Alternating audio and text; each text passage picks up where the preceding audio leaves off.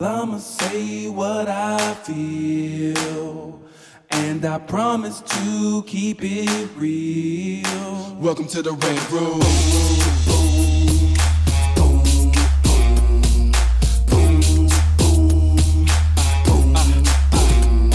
So you wanna be a rider? Well, you gotta be a rider till your fears are diminishing, the doubts are behind ya. It's hard to grind in the business, got me stressed in the rent room. We let that shit up off our chest. You know the street nerd has got no time for no caca. Sass in class, yes, that's Mr. Bolakaja. Never have to guess when you're listening to Hilliard. He gon' bring more game than a shark playing billiards. It's all about the craft of screenwriting. It's exciting when you turn an outline into something enlightening. Your pen and words are like bullets in a gun. Write what you feel, say what you want. Welcome to the Red Room. What's up, y'all? It's your boy, Hilliard Guest, and you guys are listening to the Screenwriters Rant Room, where we keep it real, we keep it opinionated, and we keep it 2022. Yeah, on this show we discuss entertainment, TV, film, music, culture, but our focus is always screenwriting, stories, craft, and shit like that. Chris Derrick is out, Tracy, Linnell, everybody's out doing their Thug Dizzle this weekend. But today, we got my man in the building, one of our biggest fans of the show. Y'all seen him out there texting, tweeting, promoting the show. We appreciate you. We love you, Skylar. Y'all know him, Skylar Azell. I'm going to say it with the Azell as opposed to Ezel. Sci-fi writer himself. What's up, man? Welcome to the show. Thank you for having me. Happy to be here. Indeed. Yeah. We've met in person or no? I feel no. like I've seen you, but maybe it's because I've seen your face. Yeah, you know, it's so funny. I was telling somebody, Twitter mutual yesterday. I was like, Twitter will have you thinking that everybody lives down the street. That's true. And they'll be like, no, I live in like Saskatchewan. And I'm just like, oh my God. I thought we was at the same party last night. Yeah. It's like, I didn't meet you at one of them writers meetups in Santa Monica. Like, no, I don't even know where Santa Monica is. I'm like, dang. You're messing me up. That's hilarious. So welcome to the show, man. So just a little disclaimer. So one of the things that I wanted to do today, this became, I wasn't going to record it all today. Mm-hmm. And then Friday night, I was like, you know what? It's Gay Pride weekend. I should try to get some of my friends on the show. So I hit you, I hit Jameson, I hit a white female writer who's lesbian, and then my friend Eddie. And I was like, let me see if they want to come on. And everybody was like, yeah, I can come. They're like, oh, I can't come. I forgot. I got this. I got plans. Yeah, and Katie is on script this week, so she couldn't go. So I was like, you know what? So you were like the only one who could like. I'm the only one that has no plans. He got no job. He ain't got nothing to do. No friends, nothing. Nowhere to go. But I thought in lieu, since today is actually the actual Gay Pride parade and all that shit like that, which I've never even been to. Ever. Oh, you ain't missing much. I know. People just too close. Here's the funny thing. And we going to be, we the Rant Room, so bear with us, y'all. We going to be jumping around a little bit. Here's the interesting thing. So I grew up in San Francisco, right, as you know. Mm-hmm. When I was there, I was one of the premier dancers in the city. Mm-hmm. So the 3 times that I went to Pride here was my experience. We show up in a limousine or some SUV of some sort. Okay. And it would be me and the other 4, 5, 6 dancers, whoever were the other hit cool people in town. Yes, bitch, I was bad.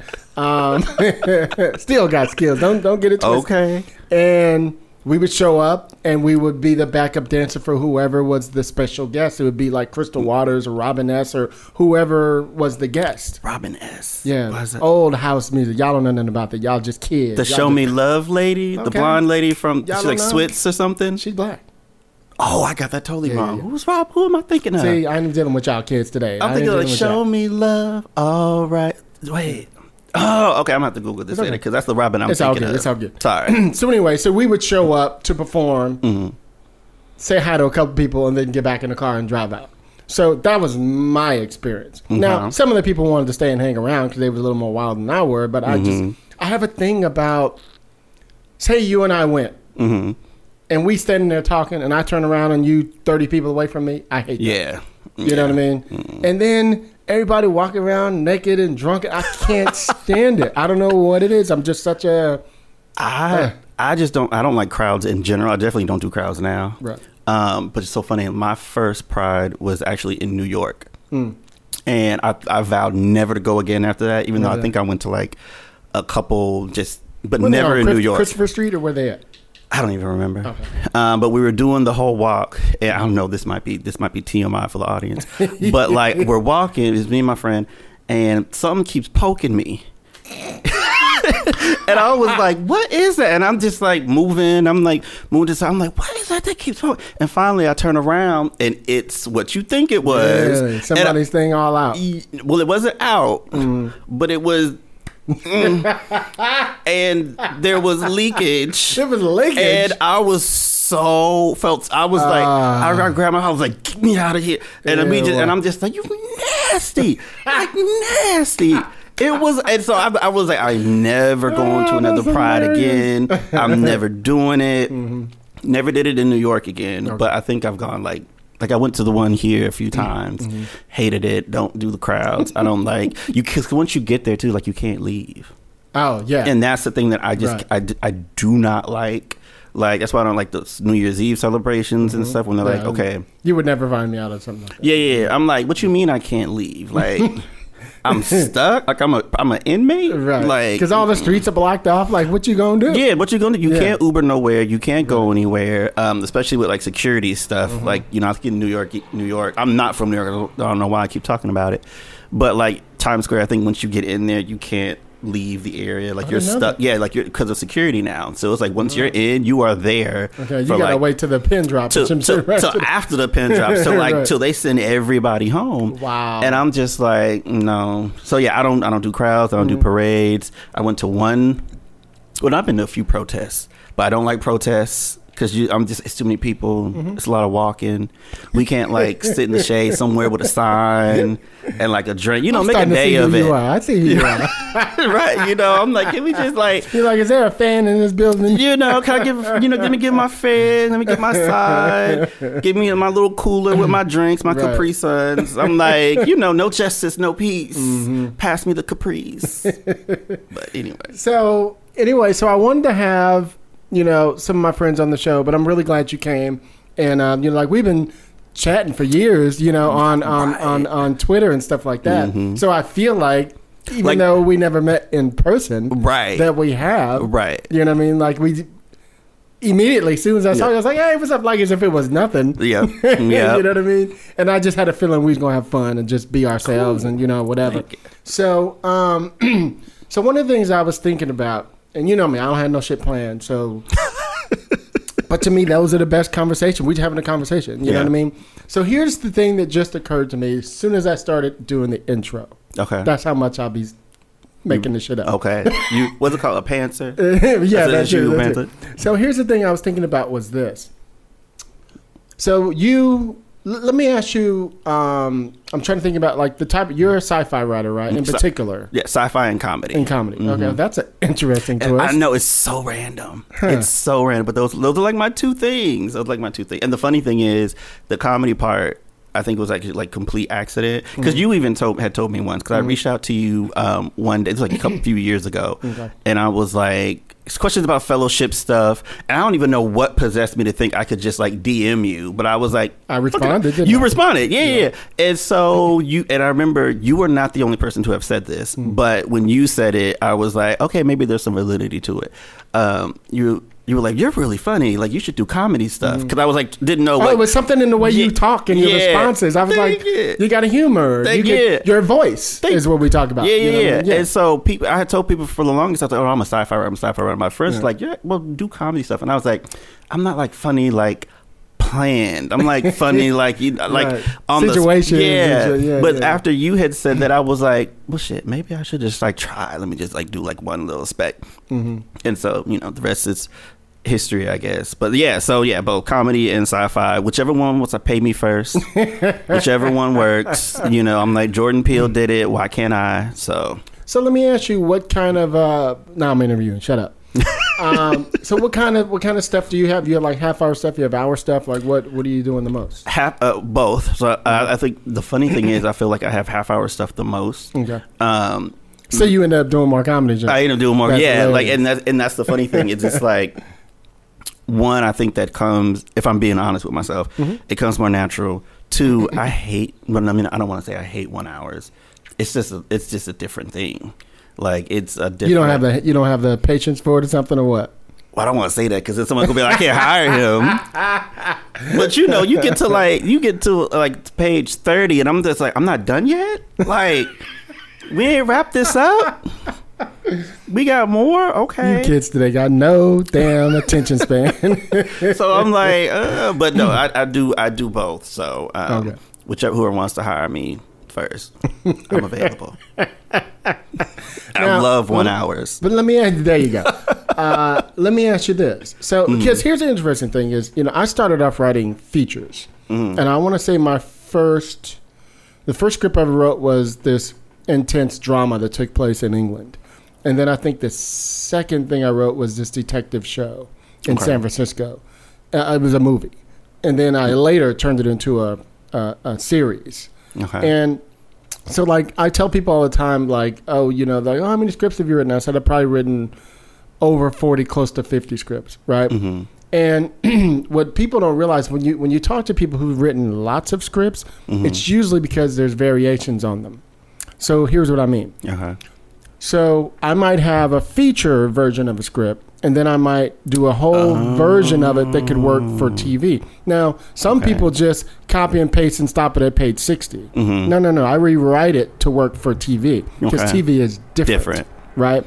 Like, I've done, like, for that detective show, in the first version was focused on, it was like a training day type of thing before Training Day ever came out. And Disclaimer. It was focused on the white cop. Because I was trying to show Hollywood I could write a white character because they don't think we can. Motherfucker, we live in your world. Duh. Right? Mm-hmm. So, and Ron Perlman, who is somebody that I know, had read the script and was like, hell, this is great. He was like, you know what? I would like to see you go ahead and do this with the black dude in the lead. And I was like, what? But I listen. I always say, and then I go, you know what? Maybe there's some validity in that. So I did. And then that script ended up doing really well for me, right? Okay. Now, that one I turned into I rewrote it first as a feature, and then I rewrote it as a TV series for focused on the black character. Okay. And then years later, remember I was telling you offline how I write and how I have one thing up, and so I came back and what can I do with this now? And I went, you know what? I'm really into this show called Top Boy over in England that I see on Netflix and all these other shows. I think I've seen that, Top. What if this show took place in England? So I started doing it. Takes place centered around this cop in the gang unit. And I went, what are gangs like there? So I started doing all this research. It turned out there's Crips and Bloods there. Back in the 2000s. I was like, what? I mean, in England? Oh yeah. And I was like, no British gang member. I'm sorry. Oh, there's tons of them. Tons of them. Give me your money, mate. No, wait, that's Australia. Like I just can't take you serious. Oh, dude, you are not watching any of it. You need to watch Top Boy, and you'll be like, oh. It's like living in fucking Baltimore and that motherfucker. What is top? What is that? Like it's about a kid who lives in like the council flats, which is like our projects. You know what I mean, and all the crack and gangs and stuff that happen around them. Dude, it's the U.S. drop crack over there too. Oh, please, dude, where are you? You kids today don't. Reagan was busy. Yeah, he went overseas with it. Okay, and there's supposed to be no guns. There's guns in the goddamn England. You know what I mean? Really? Oh yeah. No. You know what I mean? Anyway, so so I was like, oh, let me place it over there. So I rewrote it, over there. So that means things have to switch. You know what I mean? The way they talk, the way that, the way they do things. And I was like, what if this was the one unit that actually carries a gun? You know what I mean? So you have to be creative in your own world. So I say that to say that's why there may be several different versions of something. There might be 3 versions of something. That's 3 different versions of one story. You know what I mean? That has been switched and reversed. So I have probably 20 at least and several different versions of some of them. You know what I mean? And sometimes I'll be like, I wonder what would happen if I stayed on the female character or the kid or whatever, and because I write underdog stories, I'm always like, ooh, if this was about the kid, if this was about the woman, if this was about whatever, it would totally change the story now. Yeah. This was good 6 years ago, but now in this climate, it would be about blah, blah, blah, blah, blah. So I'll go and rewrite it like that. You know what I mean? So, and my other theory, I know I'm talking about, my other theory is this.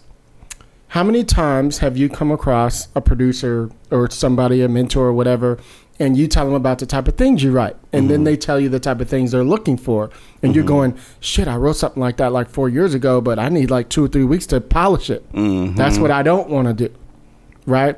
So that's why I do that thing where I just pull up a random script I wrote years ago and give it me now, so that I always constantly every few years am circulating who I am now. I need to adopt that, because there was a situation a few weeks ago where I'm telling. there's a situation a few weeks ago where it was some fellowship, and I have a thing this year. I was like, I'm not even doing the fellowships this year, unless I have something that's like already done, whatever. But otherwise, I was like, to me, it's not the best investment of my time. Right. And so there was one I was like, oh, I'll just do it, and I'll just choose this one that I've done a couple years ago. It's done. It's finished. It's whatever.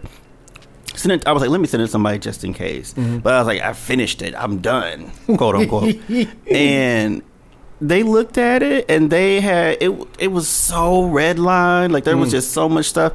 And I was like, first I had to like get over myself, because like my feelings were hurt. Yes, I know that. I was like, no, this is done. I gave it to you as like a courtesy, right? Like you were supposed to tell me how good it was, and so I could just go on and do something else. Right.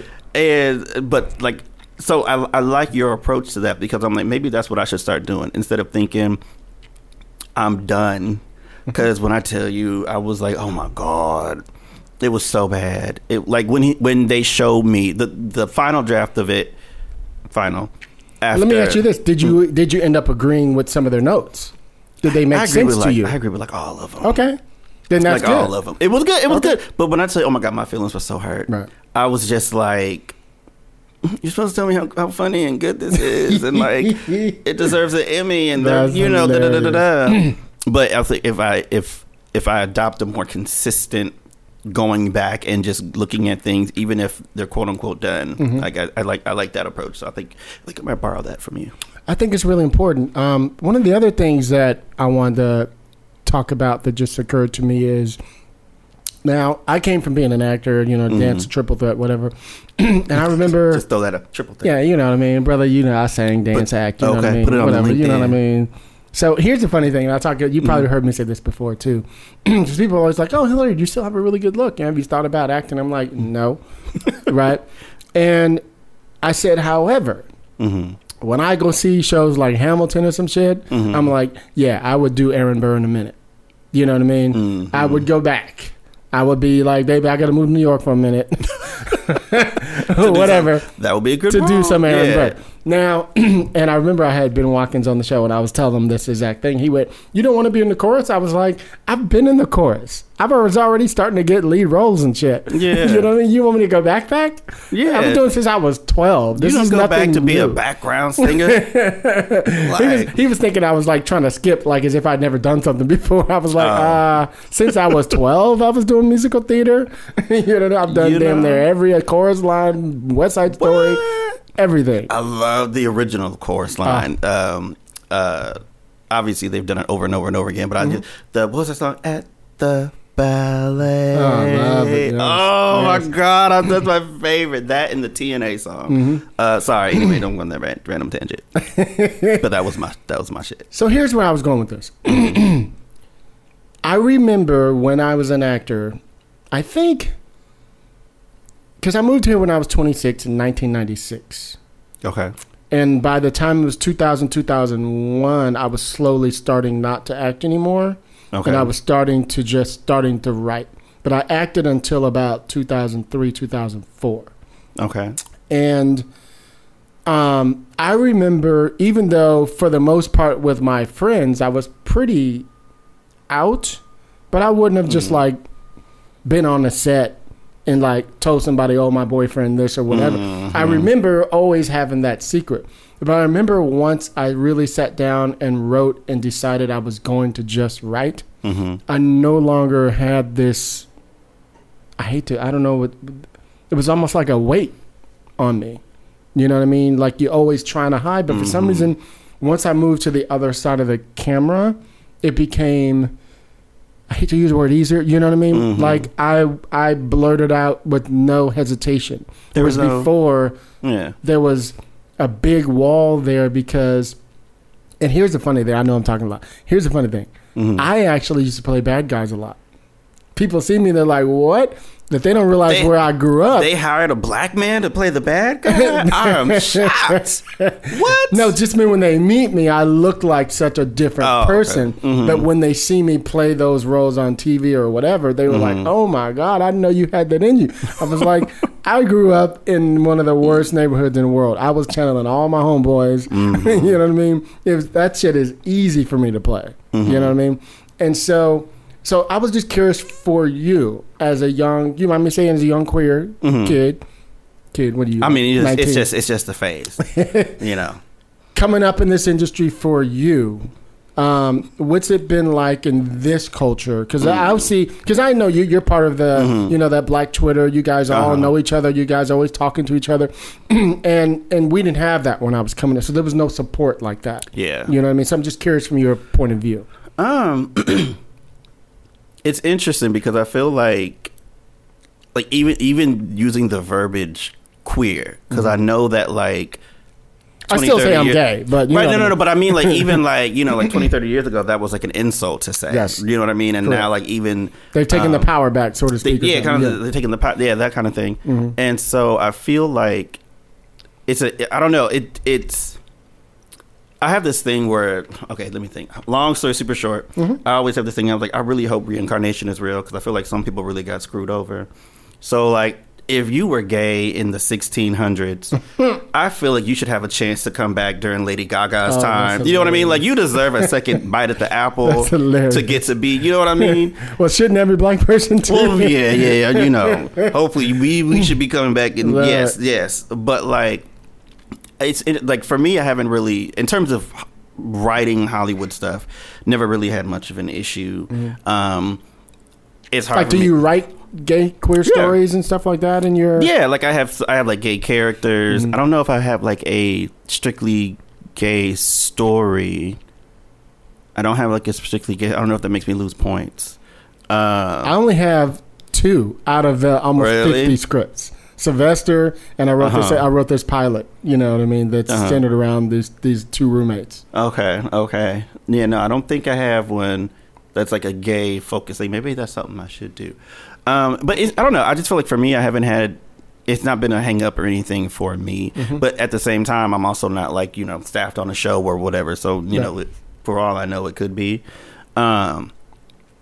But yeah, I don't know. I think it's interesting though that you had that, especially as an actor, because I think there's more. What's the word I'm trying to think of? The expectations, correct, on y'all for what you know. You have to be the straight heartthrob. You can play gay, but you can't be gay, type of a thing. Whereas I would imagine as writing or behind the scenes, that it's just not. Well, they also expect you to be, you know, very soft. You know what I mean? If you're gay, so to speak, so they're surprised when you can, you know what I mean, which blend is so right funny, in or whatever. It's always like the most. I'll just say like the most feminine, loud, fake nails, whatever gay stereotype you have. Those are the ones that beat ass. Oh yeah, for sure. The best fights I've ever seen. You are not fucking with those, and that's always so funny to me. I'm just like, when you grow up, if you're someone like in that camp, you've been picked on your entire life. Facts. And so it's like, so you fought your entire life. Why you would think that'd be the person I'll be most afraid of to fight? Yeah. Like some big burly dude, I might have a shot. But like somebody who is like, quote unquote, a queen or whatever, like no, because that bitch can fight. Yep. And they're whooping your ass, and I'm not trying to get no piece of that. So this is always totally, so funny to me. Totally agree with you on that. But yeah, that was the one experience that I remember experiencing in the sense of how much of a relief of a weight was off me as soon as I embraced, you know, not being an actor. Of course, now, you know, 20 years later, so many actors we know are gay who are still playing husbands and fathers and, you know, all that stuff. Thank God, you know, it's transitioned to that. That doesn't now make me want to go back to do that because I've embraced that. I was a pretty good actor, but I'm a much better writer and producer, and I would have a lot more fun bringing in somebody who really wanted to play the part, and me producing or directing or writing or whatever the thing is. And also, like, I just can't deal with that level of rejection. Like, I have actor friends, And wait, you don't think it's the same thing as we? I mean, true. But like, I just feel like when you going out on auditions and there's just something about somebody, like you could get a no because you're not the right look, you're not tall enough, right. You're, whatever, for whatever myriad of reasons.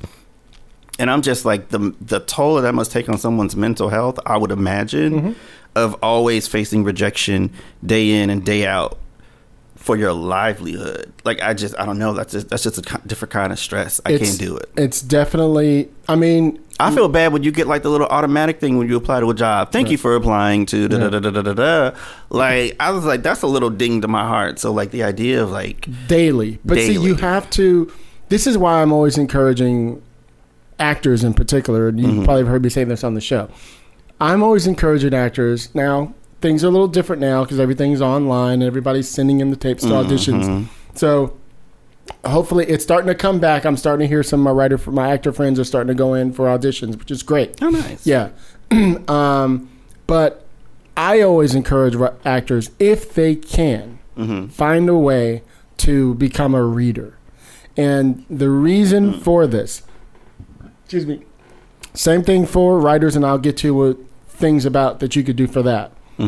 But for an actor, there's nothing better than you sitting in on an audition and you say you're reading with the actors. Number one, you're starting to see what those people who get cast do that you don't do, and you see what the actors who don't get cast do that you probably do, and be like, oh shit, I was doing that. Yeah. Okay. And then here's the cool thing: say Skylar just came in for audition, he had an okay audition. Just say he leaves. Well, we're talking about you when it's over. We're going, what'd you think? Oh, I thought he was in about, he had a good look, but we're not really sure. He felt a little unsure. Whatever the thing is, we're having that discussion. The reverse of that is now you, who is the actor sitting in, you're not speaking. You're not like saying, oh, here's my thought. You're just listening to what the casting director or maybe the director, whoever, the producer, whoever's there in the audition are talking about. The reason is you're supposed to be taking in the game, right? If you take in the game properly, you will be able to use it for when you have auditions. Okay. And yes, it does work out a lot where if you were doing really good, I've been a producer myself where I had somebody read and they killed it and I was like, let's give this part to Skylar. Actually, I think he could do that. You know what I mean? I didn't even think about that. I didn't see them in that role, but they did so good. Let's just adjust this and this and this and give them the part. I've done it. So you are also opening the door for you that way. Now, that doesn't always happen, but it could, right? You want to be on their mind, right? Now, when it comes to writing, there are other things you could be doing to help yourself. Okay. And so, for example, when I think about what I would be doing today, like you do a lot of it, right? For example, a lot of writers who are my age and older are on Twitter or not, or barely on there. Like, I have thousands of people listen to this show. I only have like 3,000 or 4,000 people who follow me because I'm hardly on fucking Twitter. Not because I don't have people listen to my show. I just don't have the time, right? And so I probably spend way too much time. Yeah.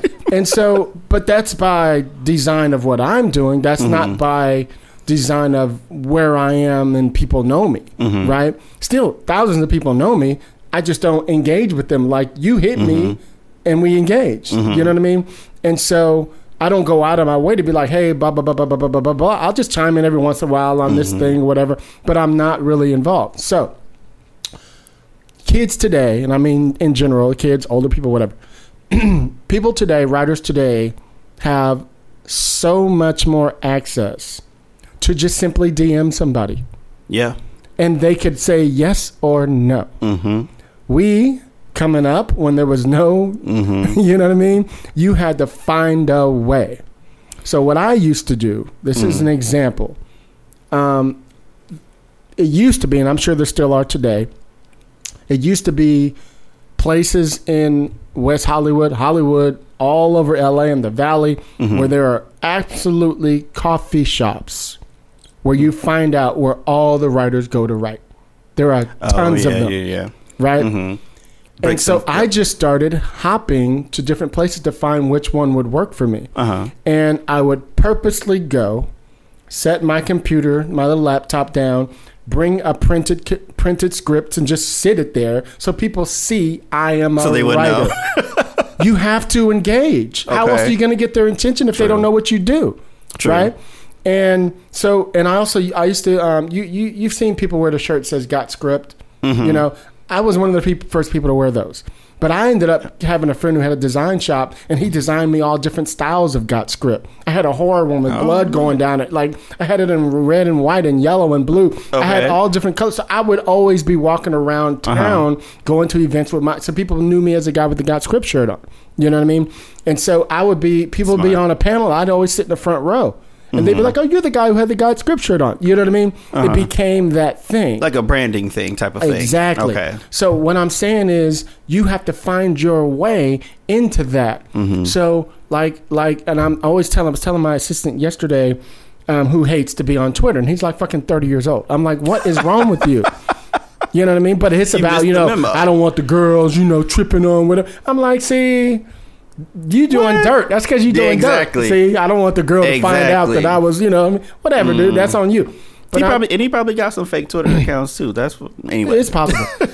But I'm always telling him, but yet he's always complaining about not getting this and not getting that. I'm like, dude, you're missing out on so many opportunities. But he has you probably have heard him, on my show. He just pitches his fucking story, and you're like, this dude would be dope in a room. You know what I mean? And I'm like, post that fucking bio so people see who you are. You'd be surprised somebody will be like, who is that dude? You know what I mean? And also, because I do, every time somebody follows me, I look at who they are to decide if I'm going to follow them back. Yep. If you're not a writer, I'm like, what am I following you? If you're not an actor or whatever, something in the industry, why am I following you? You know what I mean? I'm also trying to make sure you're not like a Russian bot. So I'm looking at like the year you were created. Do we follow the same people? Are there pictures of you in your media or no? Right. That's a very good point too. I got to start doing that. And I'm like, so for example, at the beginning of the year, I have about 5 or 6 mentees, right? And I was telling them all, I was like, guys, we're coming up on staffing season. I need all of you guys to go on Twitter and write a little, hey, what's up, everybody? All you showrunners, you know what I mean? You're looking for, a sci-fi guy who does a little bit of comedy, whatever. Fucking promote it. Tag me in it. I will boost it. I will boost it. My friends will boost it. You know what I mean? And boom, I think 3 of them got meetings. You know what I mean? So it's about you. What am I doing wrong then? Because everybody. Okay, sorry. You have to constantly. You have to keep shifting it. Of what you say. You know what I mean? You have to keep adjusting it. You could say, you're looking for a sci-fi writer who could write stuff like this. Okay. Boom, I'm right here. You know what I mean? Holla at me. See, maybe I spend too much time cussing out Republicans. So maybe. See, I wouldn't be. And I'm gonna tell you a quick story. Okay. So one of my mentors, one of the biggest people in town, told me years ago, be very careful what you put online. This is just what I'm saying. Now, you will see plenty of showrunners and executive producers on Twitter talking politics all day, right? He told me to be careful with that. So that's why you never see me engage in any of that. None of it. Right? You don't see me dog anybody. You don't see me talk about how bad their movies are. You don't see none of that because never know. You know what I'm talking about. Yes, I've made that mistake. I've made that mistake more than once. You never know who you're talking to. And our community, even though this is a big, LA's big, it's small. Yeah. You know what I mean? And everybody's 6 degrees from Kevin Bacon in some way. Yeah. So. And it's so weird too, because you'll find out that somebody's like, I don't know, like related to like 2 steps away from like, I don't know, I can't think of a celebrity right now or whatever. And it's just like, God damn, like, you know that person? Yeah. Like, how? And because it's small. Yeah. It's like, and you drive a Kia?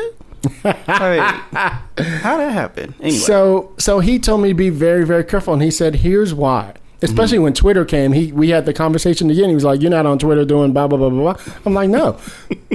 He said, be careful with politics. And and be careful with, dogging people about their movies and shit like that. He says because it can come back to haunt you when you're trying to be staffed or trying to get a job in some assignment or whatever. Yeah. He says, I'm telling you as a producer who staffs and whatever. This is years ago. And now I'm a producer who hires and staff. He said, here's what you want to do. He says, when you're staffing, don't just, meet with somebody and go, oh, they're great. Check out their social media. It's like a job.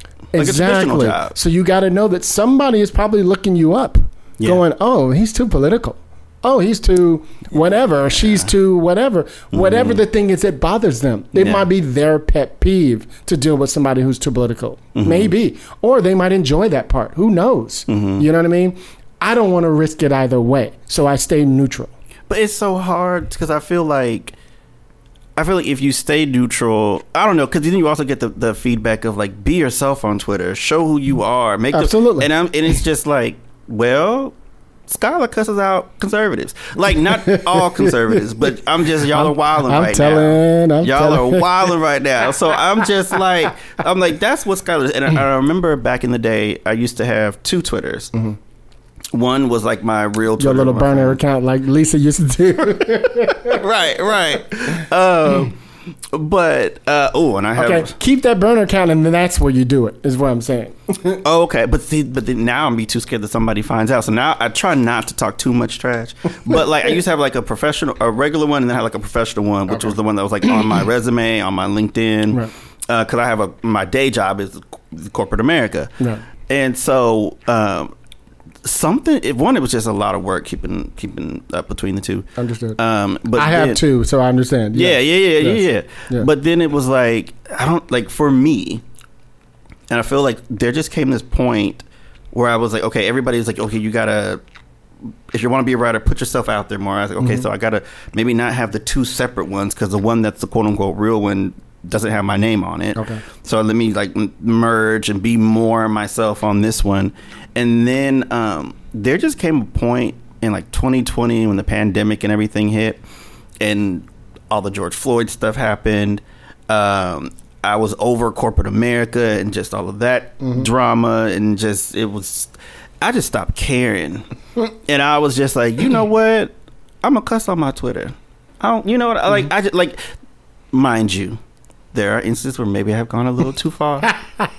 I have criticized movies and things where I will find out late. There was one time I had You didn't say what it is, but you could tell the example. I can tell the example. Yes. Okay. So because we don't want it to be out there. Yeah, right. There was someone who they were talking about a movie that had come out, and they're like, oh yeah, this new movie, and I was like, I didn't like it. I felt like it was like X, Y, and Z. It wasn't really my thing. And then you're like, oh, okay, cool. And then later, like weeks later, I find out who the production company was that made the movie. Oh. And I was like, that's where that person works. I told this person that their movie was shit. Like, oh my God. That's like, hilarious. And I've seen them in real life, and they've never brought it up. I don't even know if they remember, right? But I just remember. I mean, they may not have even seen it, as far as you know. I think they responded. Oh, okay. I think they responded. Right. So So like after that, I was like, okay, let me try not to. And then like it is so weird because like I had made a joke about a horror movie franchise that I guess they were talking about bringing back, and I just made a joke about like, oh my God, do we need this again? Like And somebody hit me up and say, hey, I follow so and so, and you know how Twitter be telling your business. Somebody's like such and such and blah, blah, blah, which I do not like that feature. They're like, so they might see what you wrote. And I was like, God damn. I don't even follow the motherfucker. Like, they don't follow me. Why? Like, but now I had to delete the tweet that said I didn't like that. Was it the algorithm or something? Does something? Or yeah, like, you know how it'll be like, oh, Hilliard liked something. Right, and I'm just like, but that's Hilliard's business. Like, why is that? But they were telling, like, hey, they might see this because they weren't, and it wasn't like a thread that included the person, but they were just like, this person worked on that movie and they follow me and they might see your tweet because the algorithm, blah, blah, blah, blah, blah. And I was just like, God damn, Twitter. Like, so I was like, okay, maybe I got to be more general when I have things to say. Like, there are some times, though, where I'm just sort of like, I don't even care. Like, if it's something related to black people, sometimes I won't care. I would say it to your face. If you have like the black best friend that doesn't do anything, Right. I will just say it. I just, or if you do anything that just hates on black people that I just don't like. Well, what's funny though, your bio says that that's who you are. It does.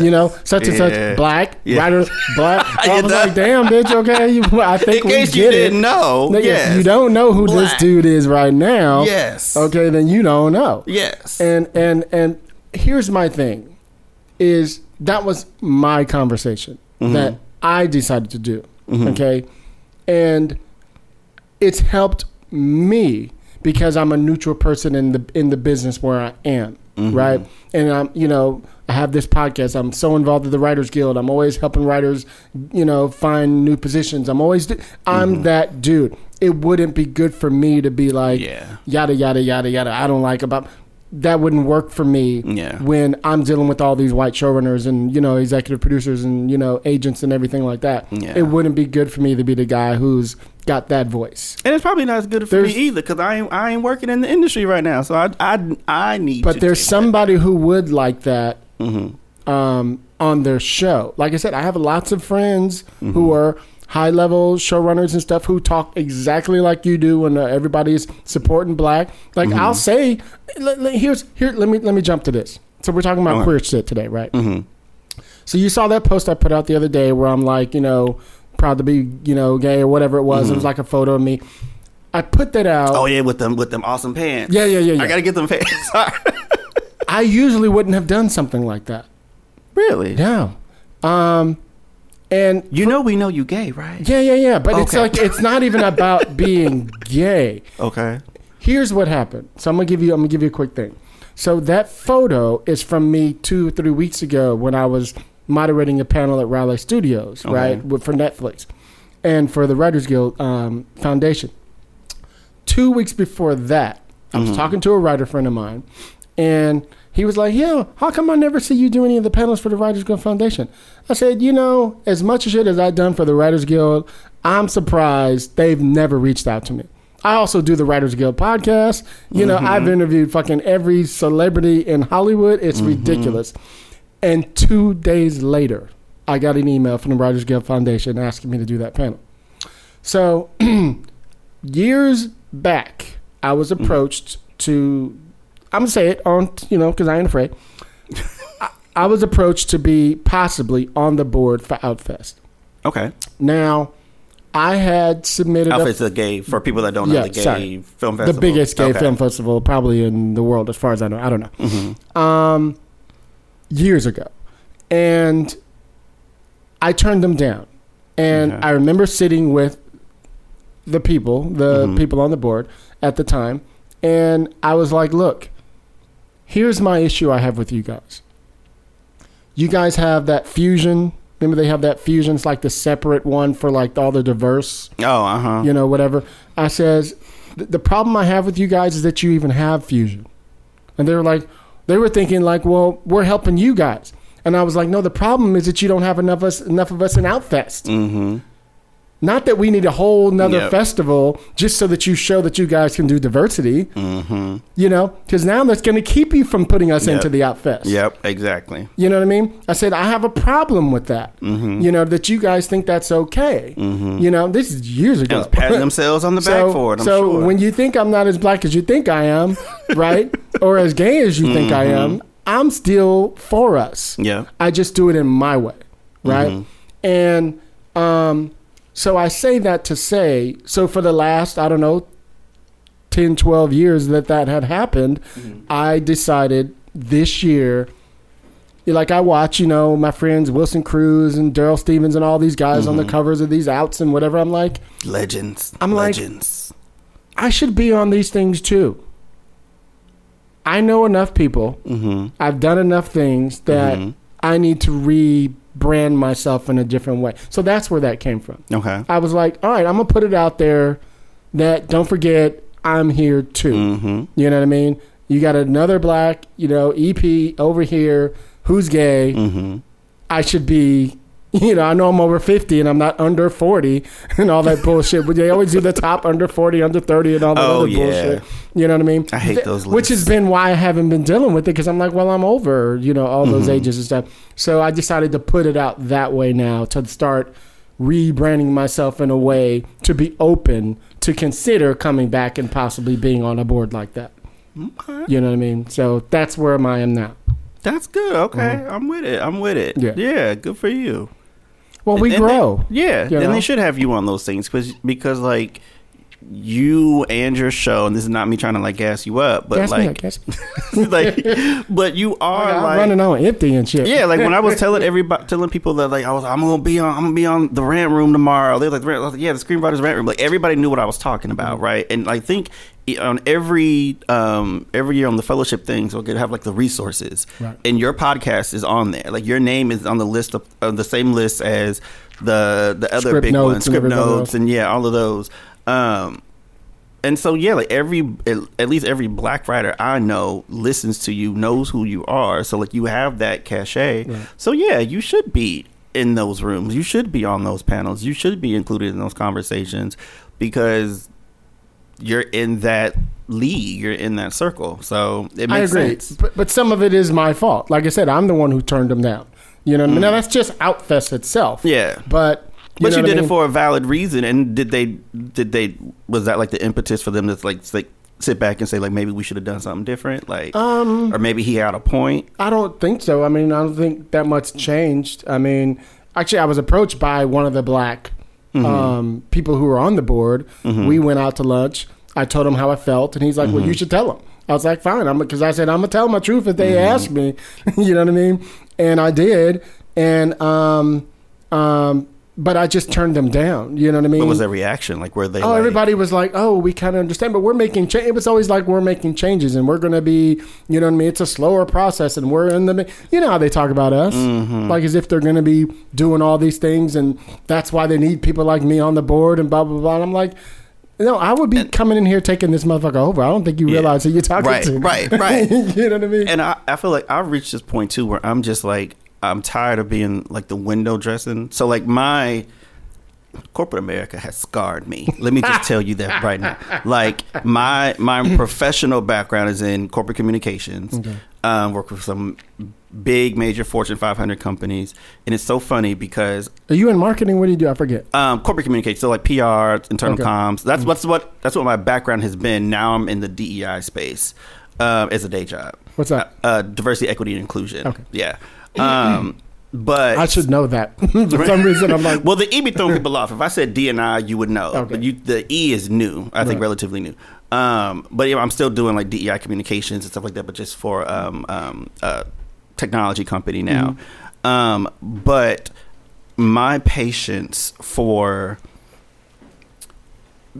being the one black person in the room, my patience for covering for certain things is like non-existent anymore. Like I won't say the company, maybe you can figure it out. But a previous employer of mine, they're doing just like a lot of companies, the big like gay thing. We're sponsoring these things. We do events and shows and all this stuff. Well, you know, it came out, it's been in the news every year for the last few years about these major companies that donate to politicians that are anti-gay, people that are sponsoring the Don't Say Gay bills, that are sponsoring the anti-trans legislation, that are sponsoring, taking away the... Chick-fil-A. Sorry. Nah, I can't front. I eat Chick-fil-A. I eat Chick-fil-A all the time. You're not going to Chick-fil-A. Because look, that's the CEO. The company don't make those contributions. That's the CEO. He making the money though. I tried to boycott. I really did. I gave it. I cannot eat that food. I tried. It's too good. I can't do it. I tried. I'm just like, I'm gonna make a donation to GLAAD or something, and make to wipe this away. But in one of my jobs, I did multicultural PR. Right. Okay. So we were the department that you would go to if you have a project or promote something you want to promote, but you want to talk to the black audience, the LGBT, the Hispanic, whatever, you would come to my team. Okay. And so my job was to tell the world how much this company loves black people, that we love whatever. Right. And so then flash forward a few, you find out now that this company gives to all these anti-gay politicians. So you had this company was a major funder of like was it Newsmax? You know, like it's worse than Fox News. And so it's just like, so I was going out there telling the world, we love everybody, but yet my employer is paying politicians that hate me, that want to legislate me out of existence. And so like I can't even front. Like that shit hurt when I found that out. Like even like I've never been somebody that's like, oh, you know, I love this company.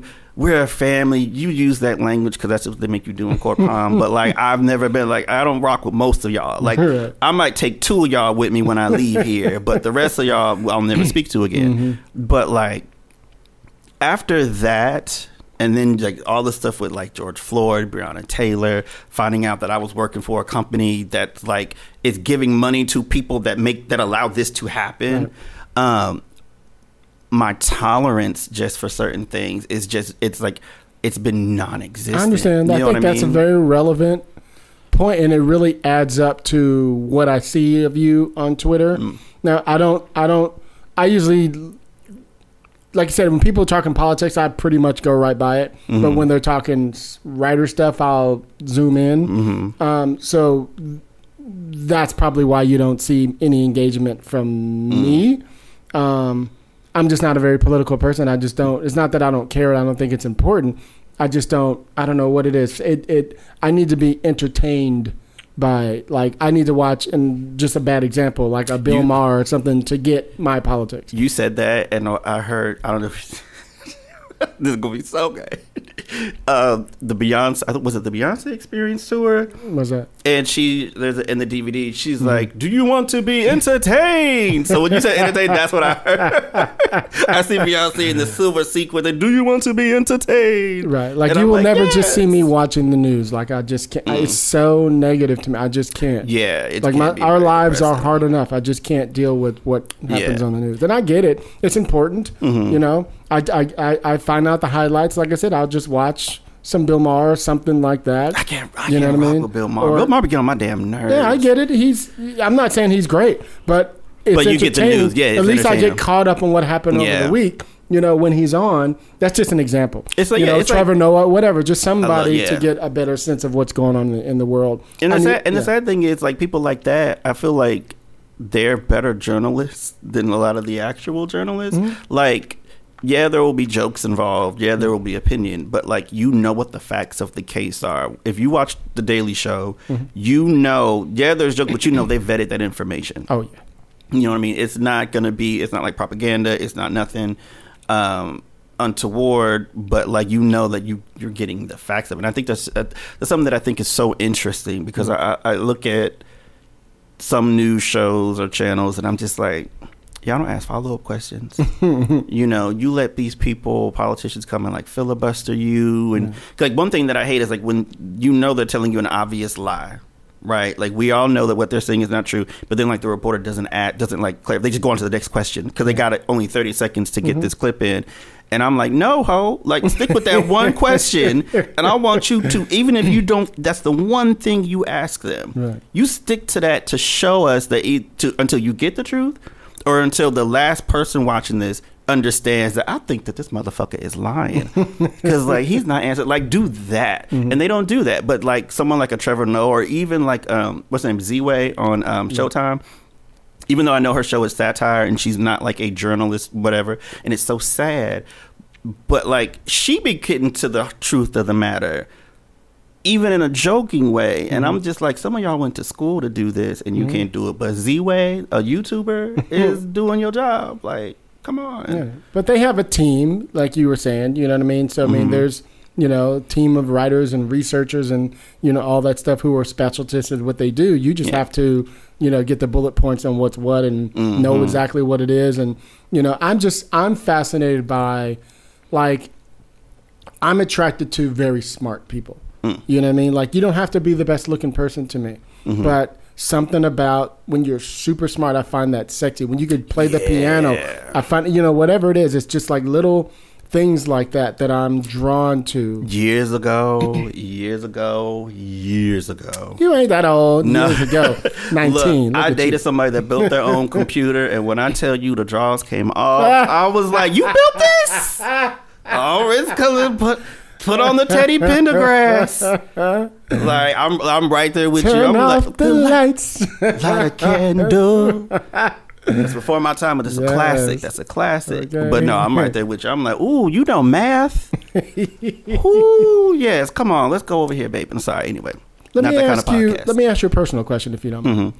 So, what's it like dating people in LA? I would not know.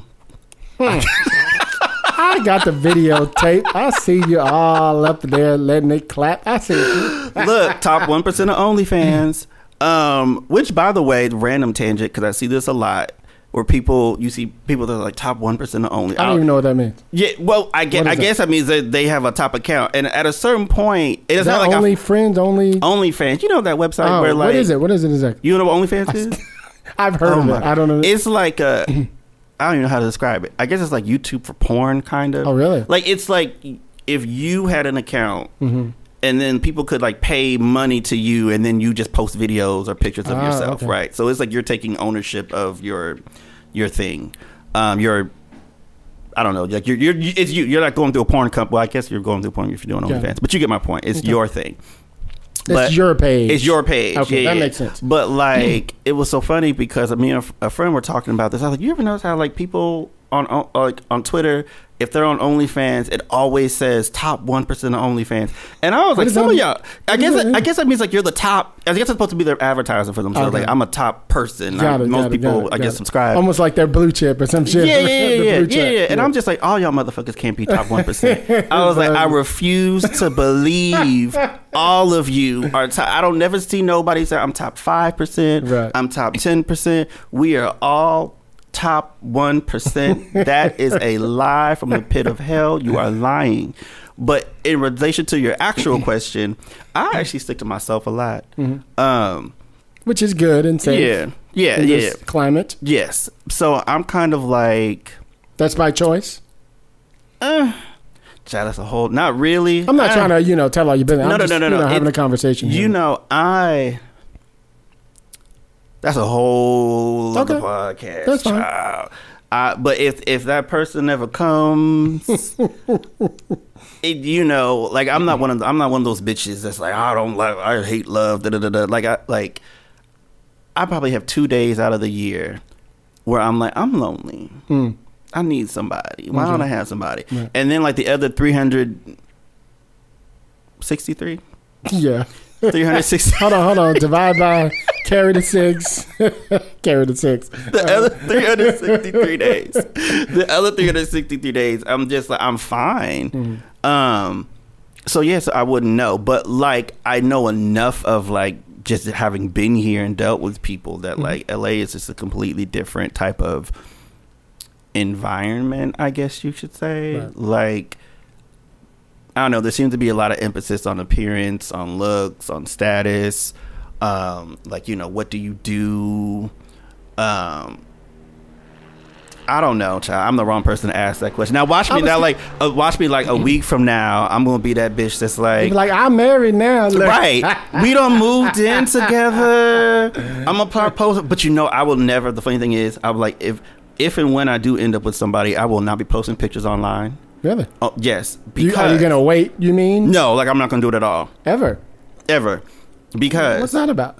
Because when somebody broke up when they take all them pictures down. Facts. And I'm not trying to be that bitch. But you can't go in it like that. That's the problem. That's the problem. That is the problem. You already anticipating we're gonna break up. Because wait, can I say the N-word on the show? I can't remember.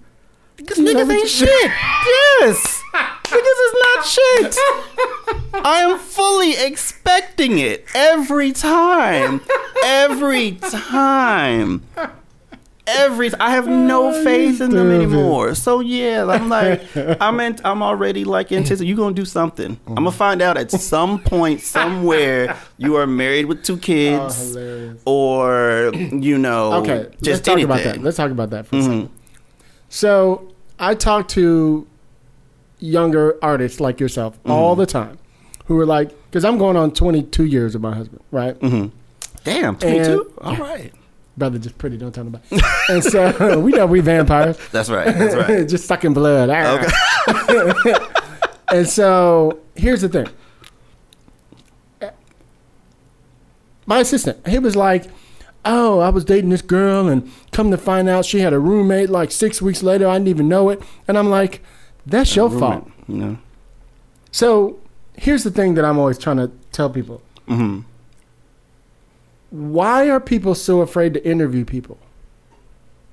Here's what I mean. My first date with my husband, and I'm going to put this on the air, was like this. So, I'm a smacker. Trip this. So, we had been flirting with each other at the gym for like a month. Okay. So, this is, 20-something years ago. I'm in dance class like 5 days a week, sometimes twice a day. Mm-hmm. And he would come in, he'd be on the Stairmaster, and I was looking at his legs. I was like, oh, who is that? Right? Mm-hmm. And he would watch us in dance class. So when it was over toward the end, the choreographer always let me and my friend Tigar, who danced for J-Lo, we would do the routine like it's supposed to be done, right? And so I'd take my shirt off, and I'd be in there killing it, right? And he'd just be staring at me, right? So one day I walk out. I was like, what's your name? You know what I mean? I just was bold enough, right? And I gave him my card. A week goes by. He didn't call me. So I was like, okay, it's like that, right? Mm-hmm. So I'm coming in the gym. I'm on my way to dance class one day. He's coming out the gym. And I look up, and I'm with my friend. And I said, oh, you don't call nobody? And he says, oh, I'll call you. So he did. We go to lunch the next day. We sit down. This is real shit. Okay. And I said these words. So what's his name? He said, who? I said, your boyfriend. He said, how do you know I have a boyfriend? I says, let me explain something to you. I said, I've been an actor since I was 12 years old. I study human behavior. Okay. The first sign that you have a boyfriend in this community is that it takes you a week to call me. That means you're trying to figure out when you could do it and how you're going to reschedule your time around to make sure you have time. If you were single, you'd be like, hey, what are you doing tonight at 9:30? What? You see what I mean? First sign. And he was like, yeah, we're in separate rooms. And then we had this talk. And I drilled him for an hour and a half. Who you live with. If I came home with you for Christmas, would it be okay? Because you can come home with me. You know what I mean? I wanted to know that I don't have the issue I have with my ex. Okay. So I'm asking him all the questions that I was worried about with that motherfucker. You see what I mean? And here's the other sign. Okay. So here's how I knew he was the right person for me. A few months later, I think he came with me we met in October. I want to say maybe by my parents' anniversary in February, he came with me up north, right? Okay. My parents now live in to Phoenix. Freedom. Sorry. And I love. And we get in a car. And we're about to go on a trip. And I grew up in a church. I'm not Mr. I go to church anymore. I actually kind of don't even really believe in God anymore. But I'm still just spiritual. And now I can't play this for my mom because she gonna be like, you can't be in there with these heathens. Let me finish. I'm sorry.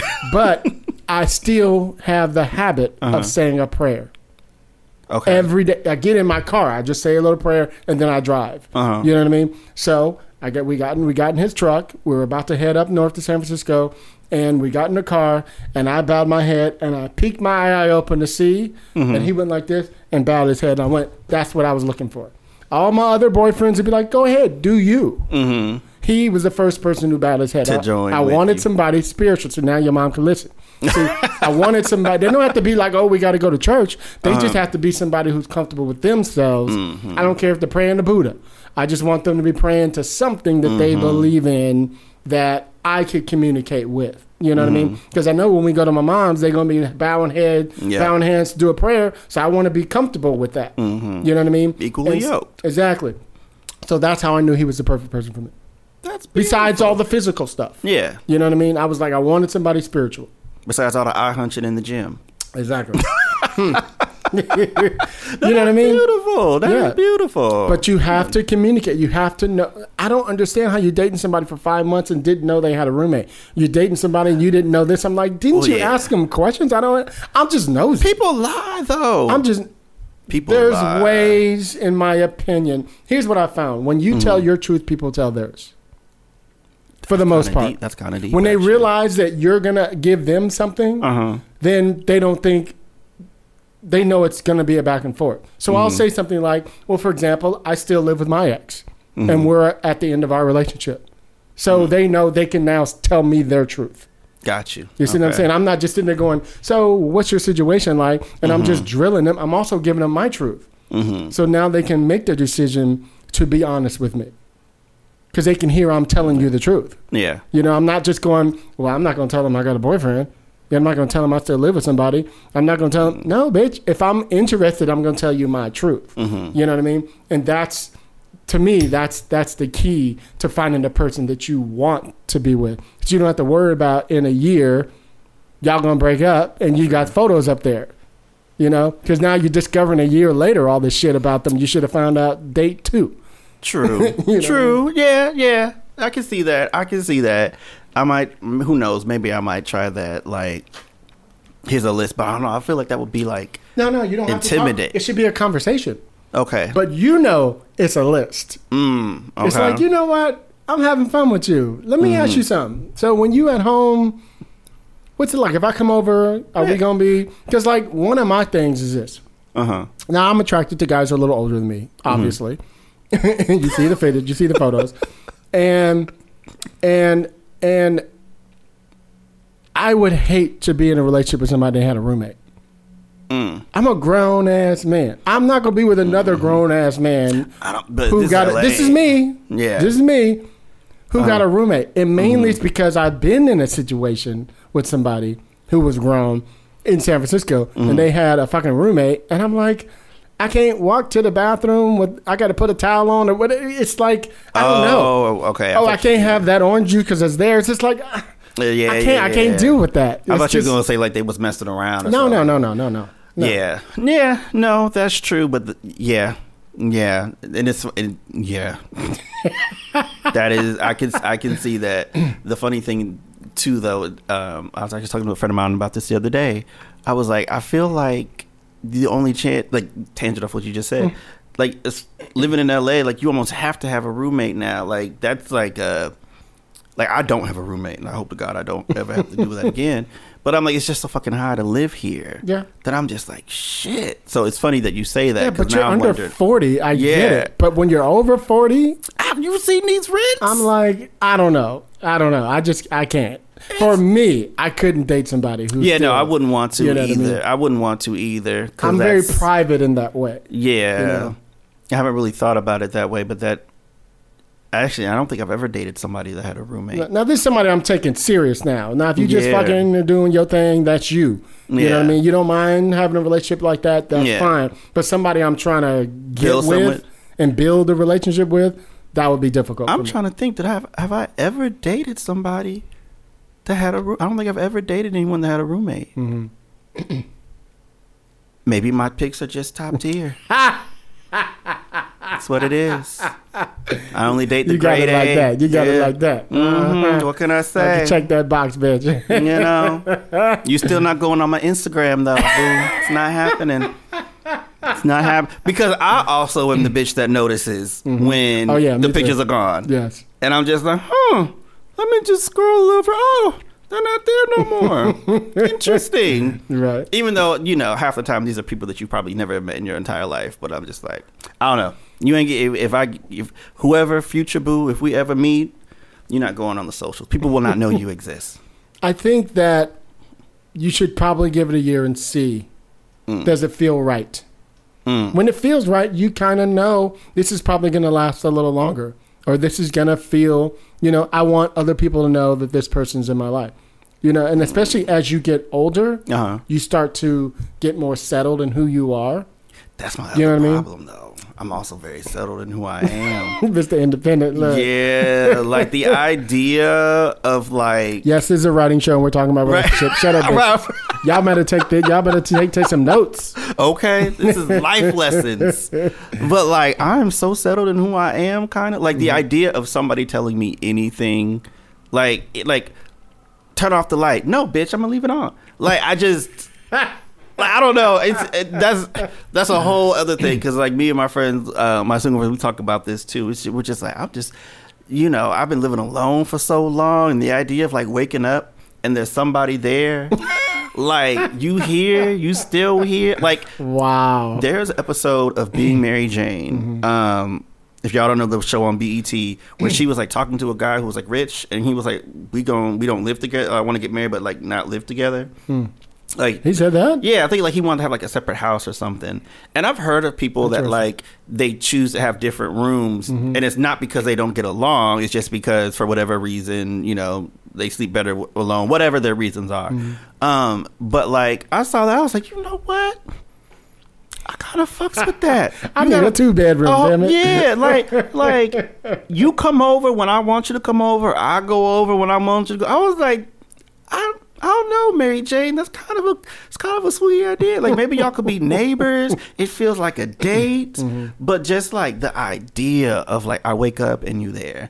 I come home from work and you there, or I'm sitting at home and then you come home from work and now I gotta talk to you. Wow. Or like you kids today. It's like it's like shit. Like, if I want to fart in my apartment, I can fart in my apartment. I don't got to worry about some dude over there. Like, I don't know. It's little things like that. If I see toothpaste on the mirror and it's not mine, I'm going to be annoyed. Like, that I relate to. I can't stand clutter like that. I understand. Yes. I'll be like, God, look what you did. Like, fix that. Like, so yeah, I don't know. That's hilarious. That's hilarious. So what's next for you? I know you want to get staffed on a show and stuff like that. What do you? I would, yeah. So one of the things I want to do this summer is film a short. So I'm working on the script. It's about a black guy who was coming home for like family dinner, and everybody thinks he's gonna come out as gay. And so super liberal family, everybody's waiting for that. And then he actually comes out as Republican. And so they want to, yeah, thank you. And so I'm working on that. I want to film that this summer.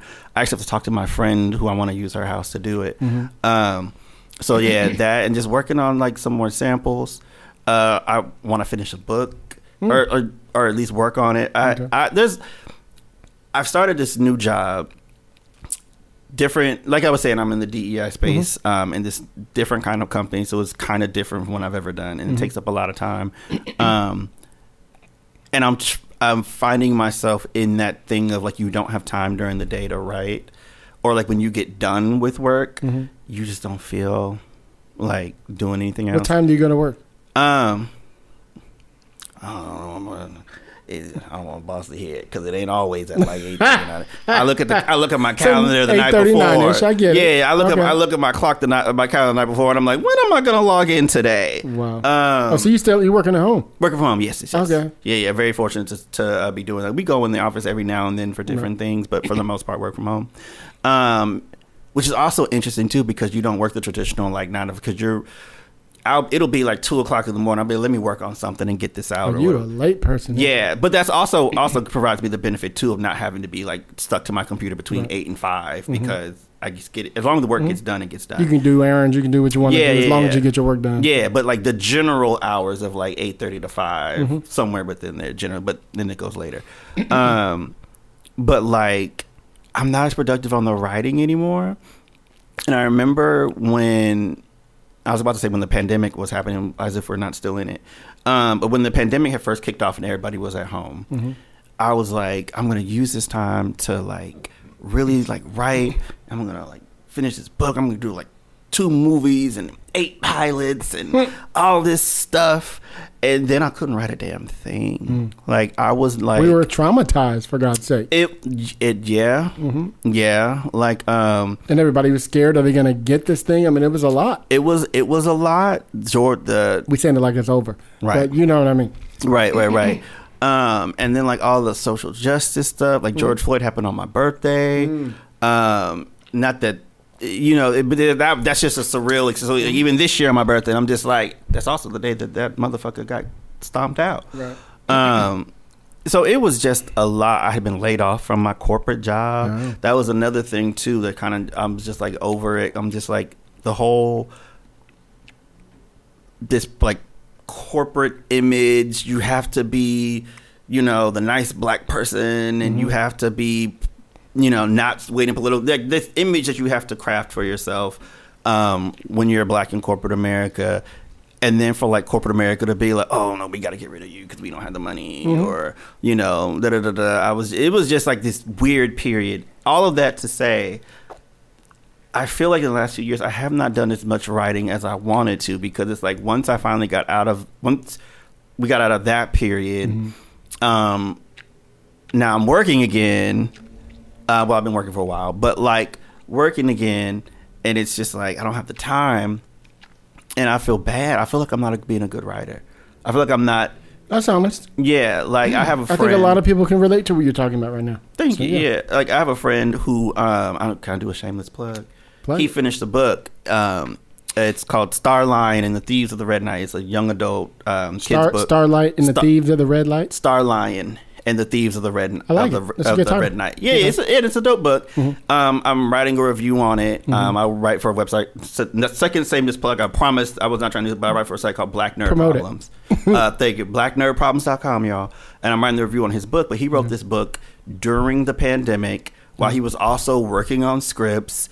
One of which I think got picked up by, I want to say Mel Gibson's company. Leon Langford is the writer. Okay. And shout out to you, Leon. Shout out to Leon. Y'all follow him on Twitter. Great book. And I remember looking at his book and I was like, God damn, Scarlett. Like, he wrote a whole ass book, got it published, got a cute cover and everything. And like, you sitting here stuck in the apartment, you haven't showered in like 3 days. Okay, you need to wash your ass every day. Okay, don't be getting up without taking a shower. Who were we seeing? We weren't seeing nobody.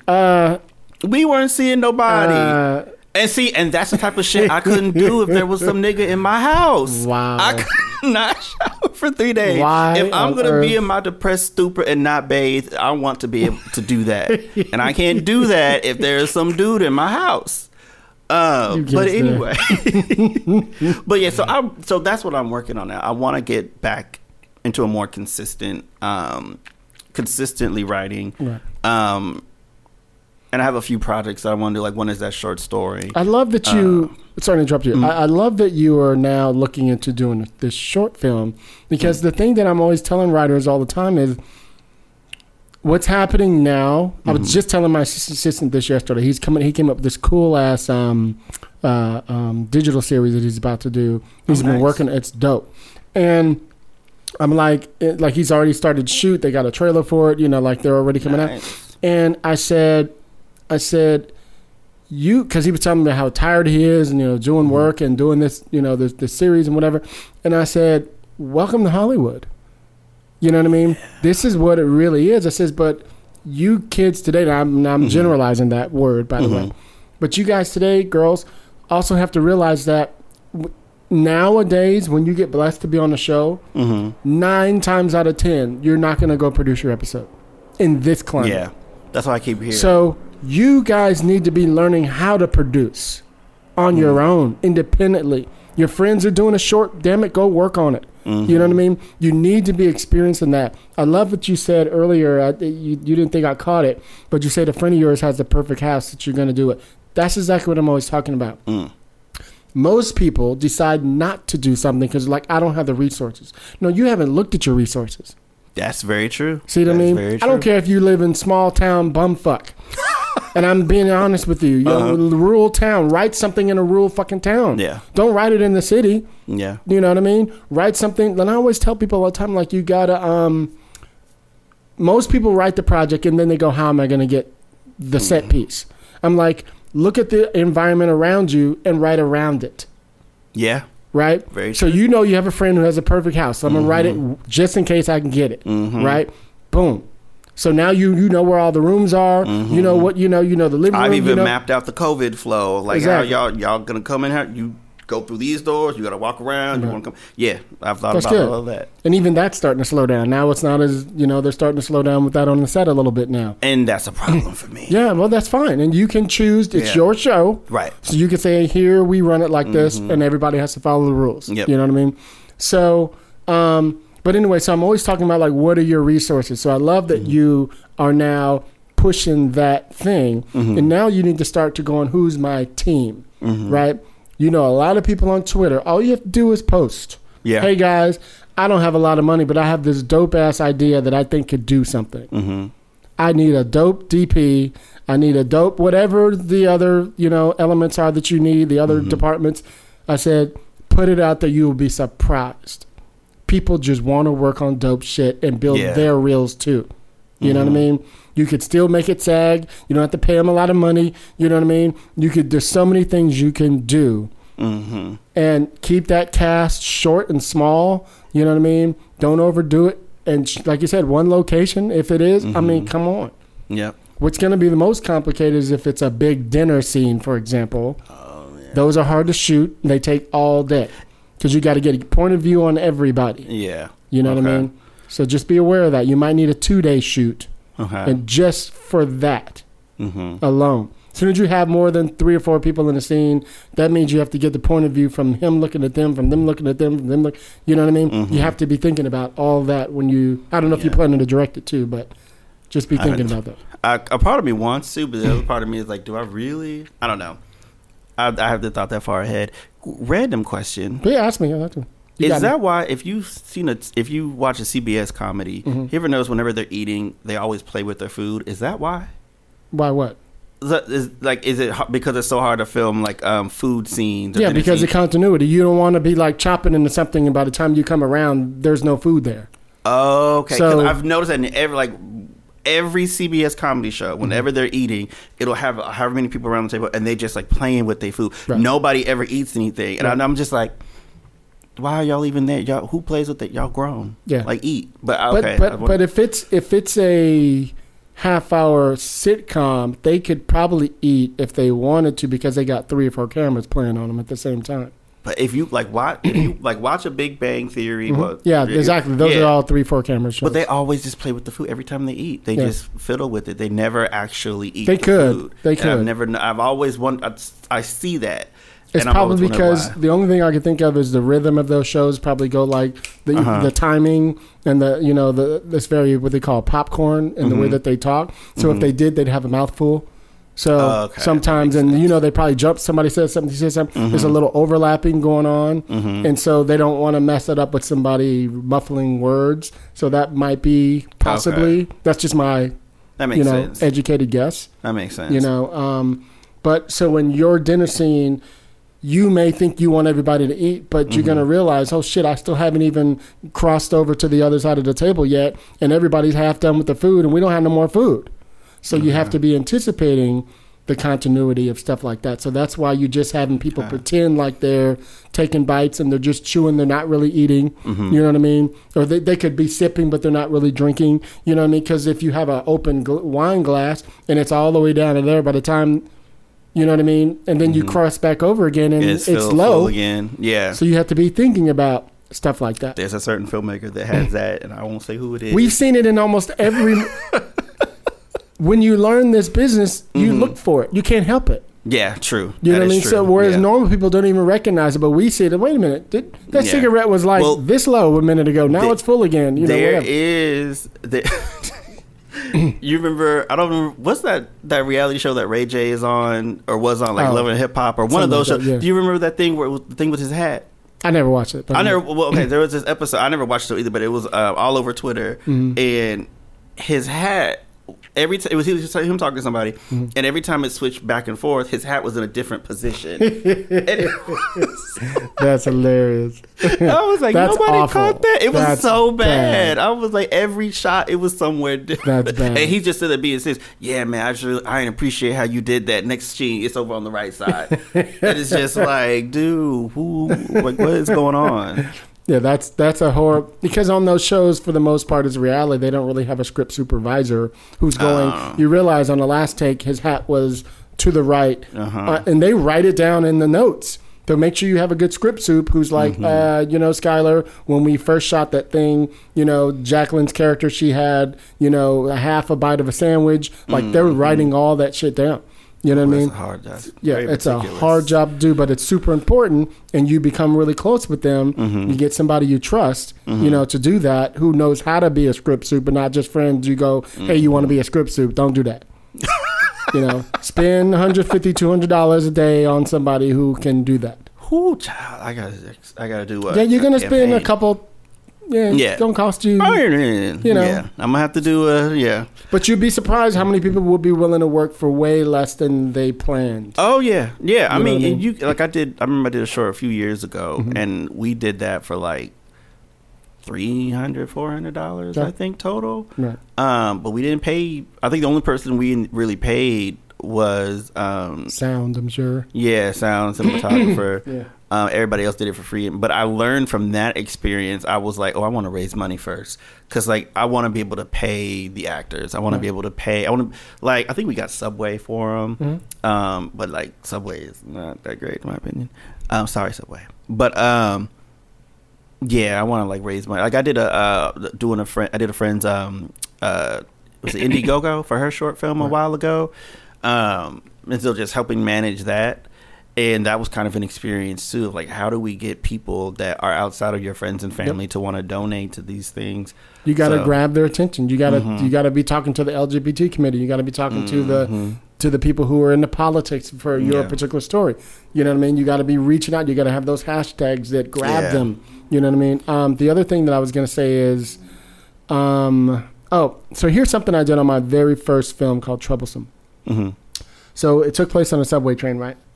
So when we went to scout the train, this a 35-foot truck bed with a giant train car that you have to move wherever you are. And luckily my ex had this giant warehouse, so we were able to put it inside and make it look like a dark tunnel. He just had a warehouse? Well, he was in freight at the time. Oh, okay. And so use your resources, right? Okay. So because otherwise we'd have been shooting that shit outside somewhere, right? That wouldn't have worked. You know what I mean? With the houses and shit outside, what are we gonna do? So anyway, so when we went to scout the train, my friend Michael, who was one of my producers, we were looking, and I stopped and I noticed these little indentions like in different spots around the train, and I was like, Michael, what is that?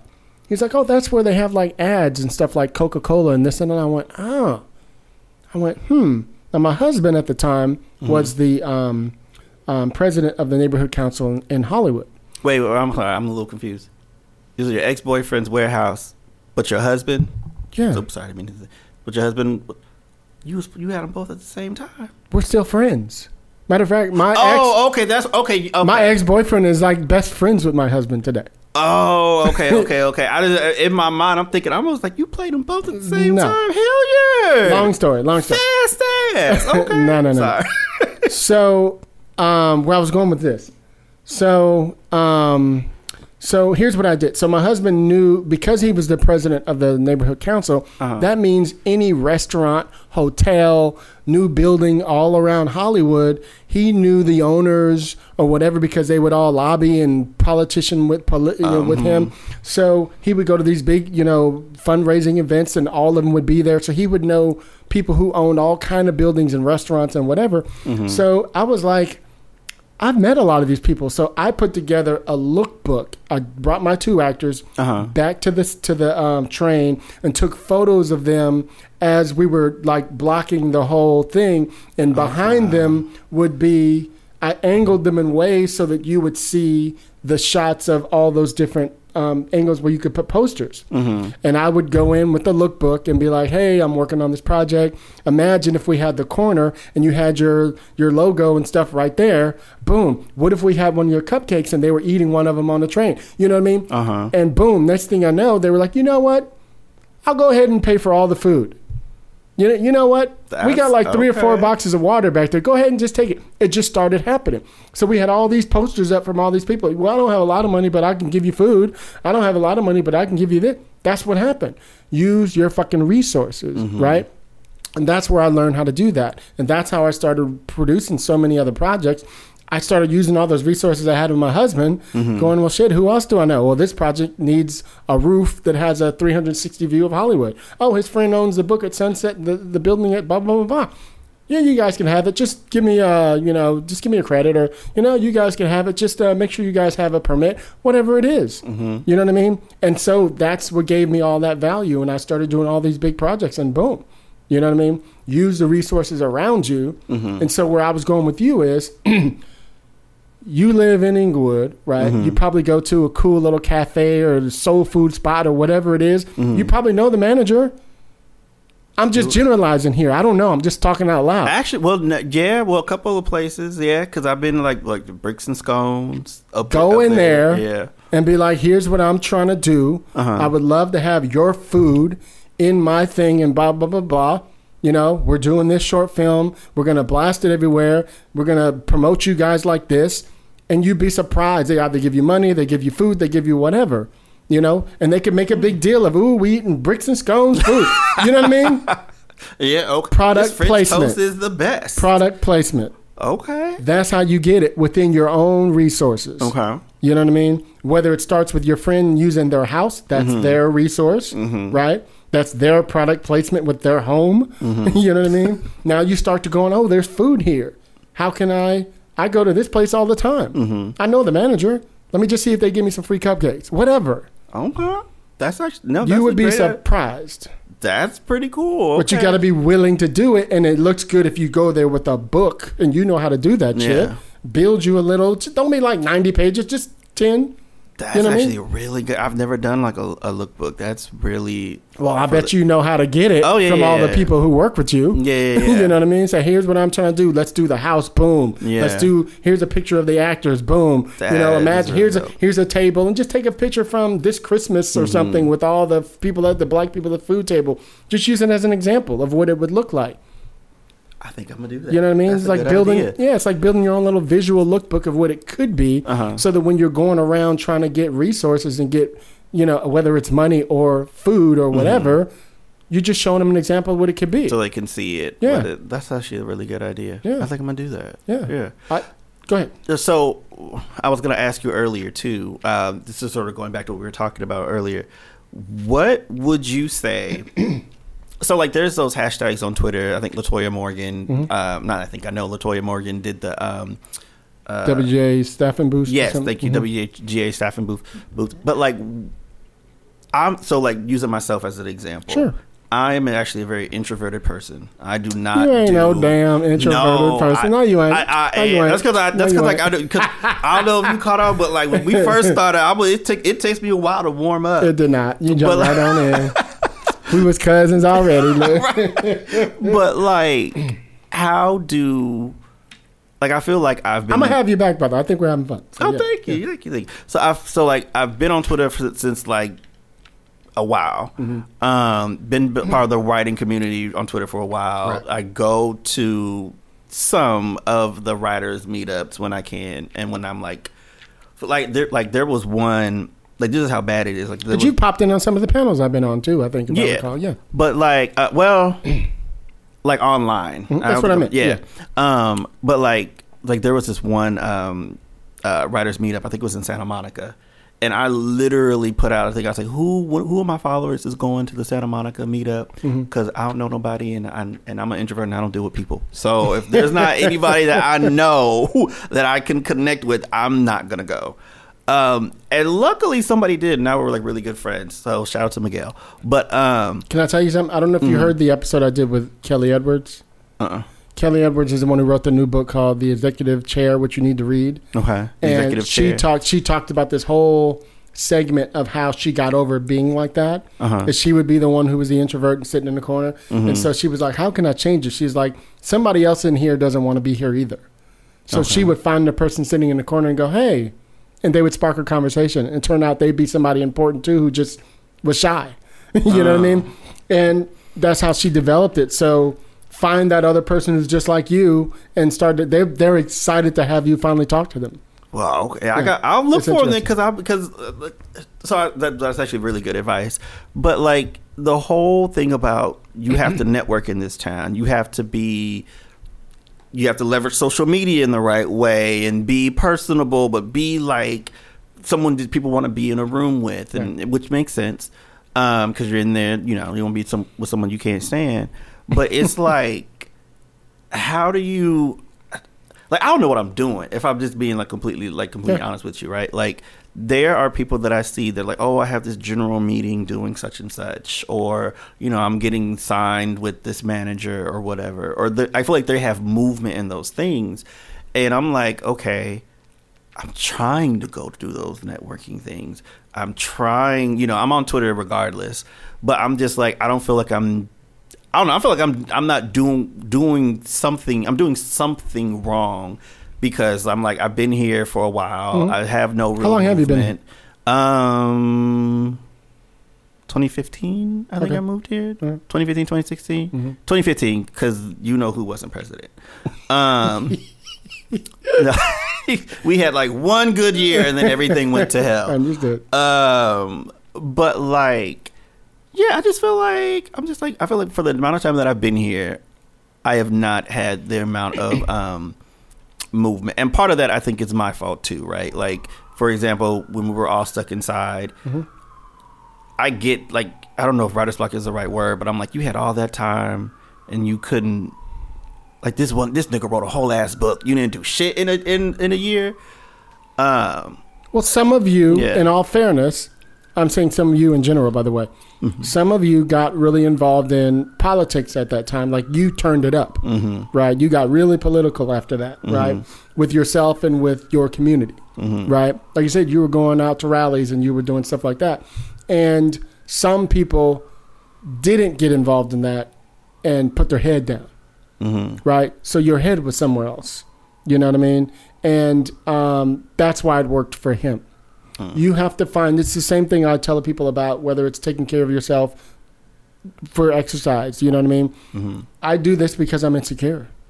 You know what I mean? All this working out and not drinking and smoking and doing drugs ever in my life is because I'm insecure. I've heard you say that, and I've always been, and I don't, what is that about? I mean, if you don't mind me asking. Oh, I don't mind. Because I'm like, what does he have to be insecure about? But everybody has something, and I did not say that. It starts with let's get into some church shit right quick. Okay. All right. Let's get, you know what I mean? Hold on to your seat right quick. Your mom is going to relate to this. Okay. So when we moved to the Bay when I was 7 years old, right? Mm-hmm. And we started going to the church when I was 7 or 8.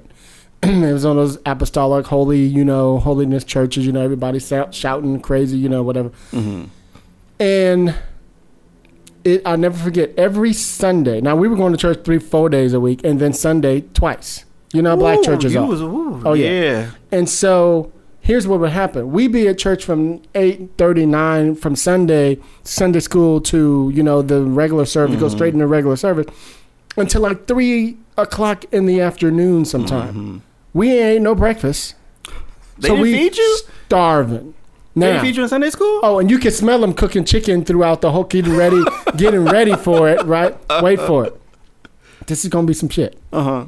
So, and if you went to church, y'all know what I'm talking about. So the church is over, mm-hmm. and people line up to go in there. Here's what would happen. The pastor had 5 boys mm-hmm. who were all spoiled rotten. Mm-hmm.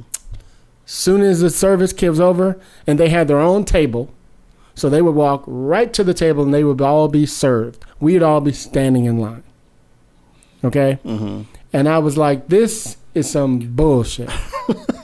So this is me as a kid growing up. Mm-hmm. Well, by the time I got to my teens and I started getting roles on TV and, dancing and stuff mm-hmm. and videos and everything, then I started being able to show up. I'd get in line. They'd be like, oh, no, you don't need to wait in line. Come over to the front. Shit shifted for me all of a sudden. Mm-hmm. So I had this weird thing where when I finally moved to LA, uh-huh. I would never come home unless I just did a job or something. Like, I had it in my head that I couldn't until I did something. Mm. So as you know, you were talking earlier about how difficult it is for actors and dancers and everybody else. You get 4 or 5 jobs a year. So I wasn't going home unless I had something to show for it. Mm-hmm. And it only took me until about, 15 years ago to finally be like, I can just go home. Mm. And it was because my sister was like, and I told her the truth. I was like, I can't because I felt like I wasn't worthy.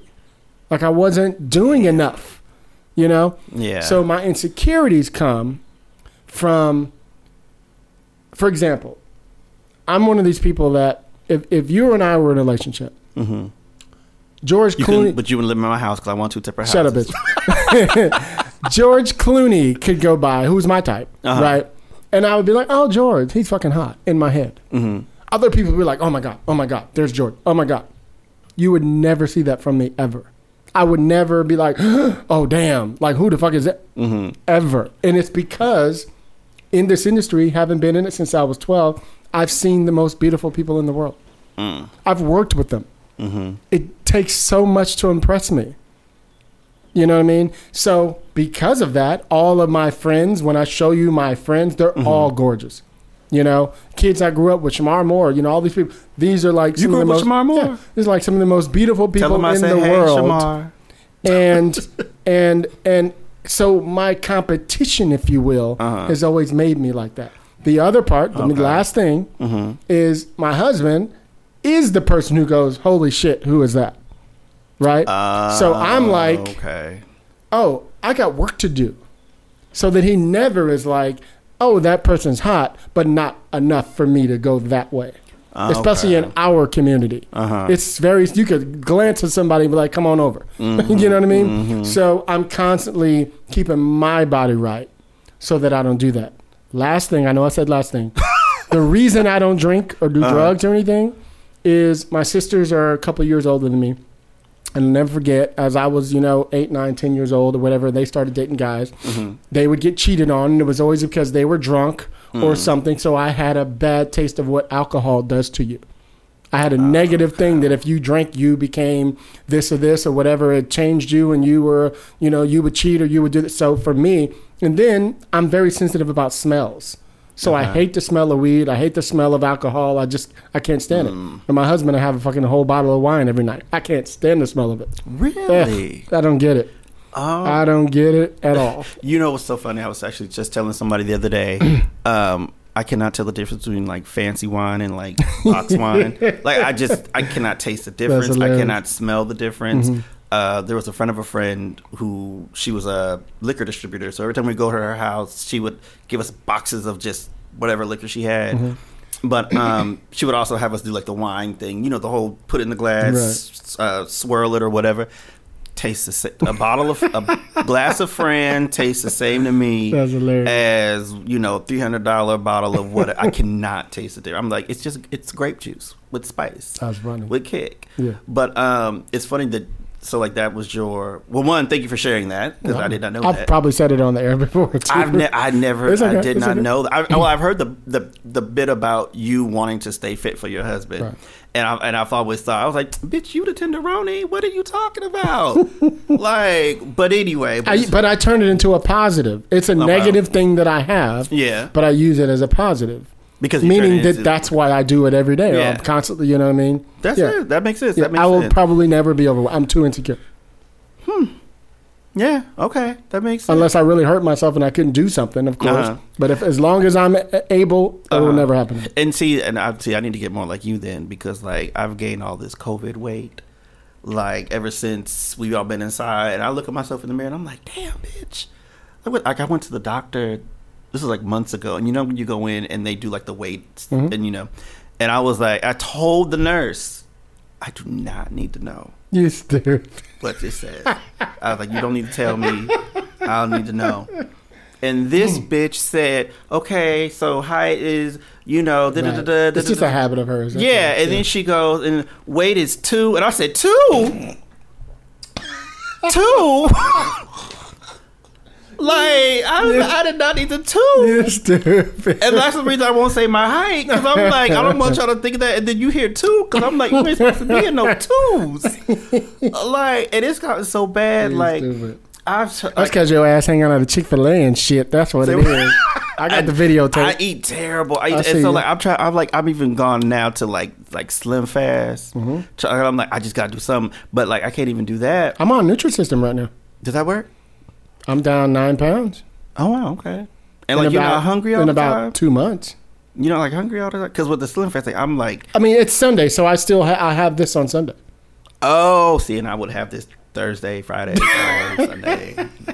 I never even think about junk food. I don't. Really? No. And see, that's my week. Like, I can go to the gym. I need to get better on it now, but like the food is where I mess up. Because I was seeing you all in the gym and stuff. And you taking your shirt off practically. And you know what's so funny is that when I started doing most of those were like my work gym. Okay. But at my old job there was a gym, and I would go like late at night, so there was like nobody in there. I love the gym. Nobody's in there.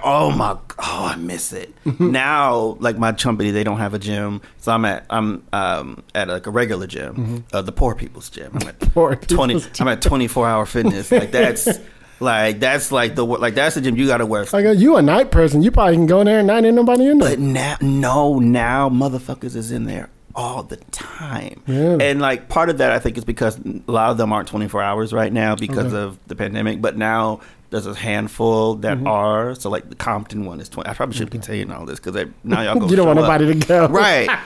But like, it's so funny because when I remember, it was so glorious at that work gym because it was small, but it had everything. And if you go after like 8:00, no one's there because everybody's left from work. I know exactly what you're talking about. But there will be some days I'll be taking my little pictures, turn to the side, and like casually just like, it just so happens that you can see my ass in this pic, but like that's not really what the pic is about. Like I was strategic, and then all of a sudden you like see like one of the custodians just go by, and I'm just like, shit, okay. Like, but yeah, I'm like, I like. There's a whole bunch of things. I think a lot of people have dealt with like their unhealthy food, unhealthy mental states. It's been a lot. You've probably heard us talk about, especially when Lisa was back on, we would do our yearly goals and plans episode at the beginning of the year. And I loved how you said we don't. What was you say? Plans. You don't set. So I'll say it for the people who don't know. So basically, it goes like this. A goal to me is a diet. A plan is a lifestyle change, right? So if you make a goal is something you do for a little while and you eventually stop. A plan is something you live by all the time. So my goal might be to lose 20 pounds and I'm going to start doing Slim Fast. But in a month and a half, you're going to stop because you hate the food. You're not eating enough. You get sick of it. So angry. Well, all that. And like my husband is on it now. He's on Nutrisystem and, he doesn't do it the way that I do it. That I follow the rules. He still, next thing you know, went to McDonald's and got something. Like, I thought we were on this together thing. You know what I mean? He's like, well, I can't eat through that every day. I was like, well, then we shouldn't be doing it at all. It's me. If I say I'm going to do some shit, I stick with it. If I say I'm going to finish a script, I finish the fucking script. You know what I mean? And so, but that's trial and error that's taught me to do that. I'm also, I don't know if you know this about me. I didn't graduate from high school. I never went to college. I've been in a couple, programs and stuff as a writer, but not because I went to college. Well, all of my friends, including my husband, super educated and Mensa, like, and all that shit. Oh, wow. And so he was Mensa, like, when he was a teenager or something, like, super smart. I said I'm attracted to smart, as I was telling you earlier. And I'm getting impressed because motherfuckers is building computers. I need to set my standards higher. And so this all ties into my insecurity because when I first started writing, I thought, and Lisa, if she was here, would tell you, I didn't think I would be able to teach. And she's like, why? I was like, well, I didn't go to college. I didn't do it. She's like, yeah, but you've done this, you made this movie, you did this. And I was like, yeah, but it's not like a big movie. She's like, yeah, but you did the thing. You know what I mean? You make 6 figures a year. You're like, what's the problem? And it's I was hard like, to be your own advocate. Yeah, and I was like, yeah, but, and so it took me only until maybe the last 5 or 6 years that I finally get to a place of being okay with the fact. Even while I was doing the podcast and everything, I still was like in my head, like, should I be teaching people? Should I be giving people game? Should I be whatever? Like I was still going against it because in my head, I remember when I first started writing scripts, I was having all kind of typos in it. You know what I mean? But because I read so much, I take shit in. And I started learning how to spell better and all that stuff because I was reading so many of the top scripts. That's where I really learned how to do it, just by reading. You know, not because I went and took some other English class, you know, and understood what adjectives and verbs were. No, I just read and figured it out. You know what I mean? So that's possible is what I learned. You know what I mean? And so I had to be better than my friends who were in school. So I was like, okay, if they read one script a day, I got to do 2. You know, okay, if they wrote one script every 3 months, I got to do 3. I was that dude. So I was constantly trying to push myself further than everybody else so that I felt vetted in what I did, if that makes sense. That's deep. No, yeah. It's real. But it was an insecurity that I turned into a positive. So that goes the same with my working out and take care of my body. You know, it's like, yeah, I can have donuts on Sunday. You won't see me eating donuts during the week. I'm disciplined. It's my lifestyle. But now I know I can have it on Sunday. I'm looking forward to it on Sunday, and I'm not dying for it all week. That's what I need to get to. You know what I mean? But that's me. You know what I mean? And I've been the same weight for probably 20 years. You know, I fluctuate between about 7 pounds. I think I gained 3 pounds during the Rona, and now I'm back down 9. You know what I mean? But that's... And I feel like I've reached that age in time where, like, you no longer can eat what you want, and it's not an issue. And then especially like of being so sedentary for the last, what has it been, like 2 years or so? Because I tried the whole working gyms at home thing, and that was a bust. Like that was, I was like, what the fuck am I supposed to do with this big ass jump rope thing? It doesn't make any sense. But yeah, no, I need to be more consistent. And I feel like if I'm being honest with myself, maybe that's part of my issue too. Because even the whole, I've been working all day, it's been 9 or 10 hours of work, and I just don't feel like writing and blah blah blah blah blah blah blah. But I need to be more consistent. So I do this thing where I have like a stream of consciousness thing. So I'll be talking, and then I'll forget that like we're even doing this. Right. But maybe that's something I need to focus on, is being more consistent. Let me ask you a quick question before we wrap up. You have to also figure out for yourself, when is the best time that you write the best? For me, it's between like 12 noon and about 6 or 7 p.m. That's when I'm on. So leading up to, I haven't announced the job, and I will when we finish. Because you did have an announcement. Yeah. Leading up to the job that I'm on now, I would get in here at 12, 12:30. You know, I just came from the gym, and then I'd be here till about 6, and that's it. You know, and I'm still turning shit out, but it's because I told you I'm doing 3 things at once. So by the end of the month, I've damn near finished 2 or 3 projects, you know, a lot of times. So even if it's a pitch or whatever, by the time, you know, most people take this to do this long, I've done 2 or 3 things, you know, because I'm constantly moving forward, right? So you have to find when is the best time that you write. If it's at midnight, you know, great. Midnight's great for you. You know what I mean? For me, I feel like if you want to be a TV writer, this is just my opinion, by the way. A lot of writers will probably say, well, that's not necessary. My opinion. You got to train yourself to write during the day, because you're going to be in the room during the day. Yeah. That's why. And I've actually heard, and it's funny you say that, because I've heard you say that. So for me, I'm more of a night person. But I've also tried to train myself to do it during the day. Like, you know, obviously outside of, you know, when I'm not working or whatever. Still a struggle. That's fine. But yeah, I have made conscious efforts to do that. I think another thing for me too is like I don't like writing at home. I don't know what it is. You need to change your environment. That's fine. But then it's like, well, now it's better because places are being open longer. But like there used to be like a 24-hour Starbucks I would go to. It's no longer 24 hours. Right. So it's like my late night writing spots don't exist. So then it's like, okay, well, how do I make home? And this is what I learned during the pandemic. How do I make home feel like it? So I'm like, okay, well, I need to make sure I clean my living room, right? Make sure the living room is clean, because that's where I'm going to be sitting for hours. Let me ask you a quick question. What do you see out your window? Nothing.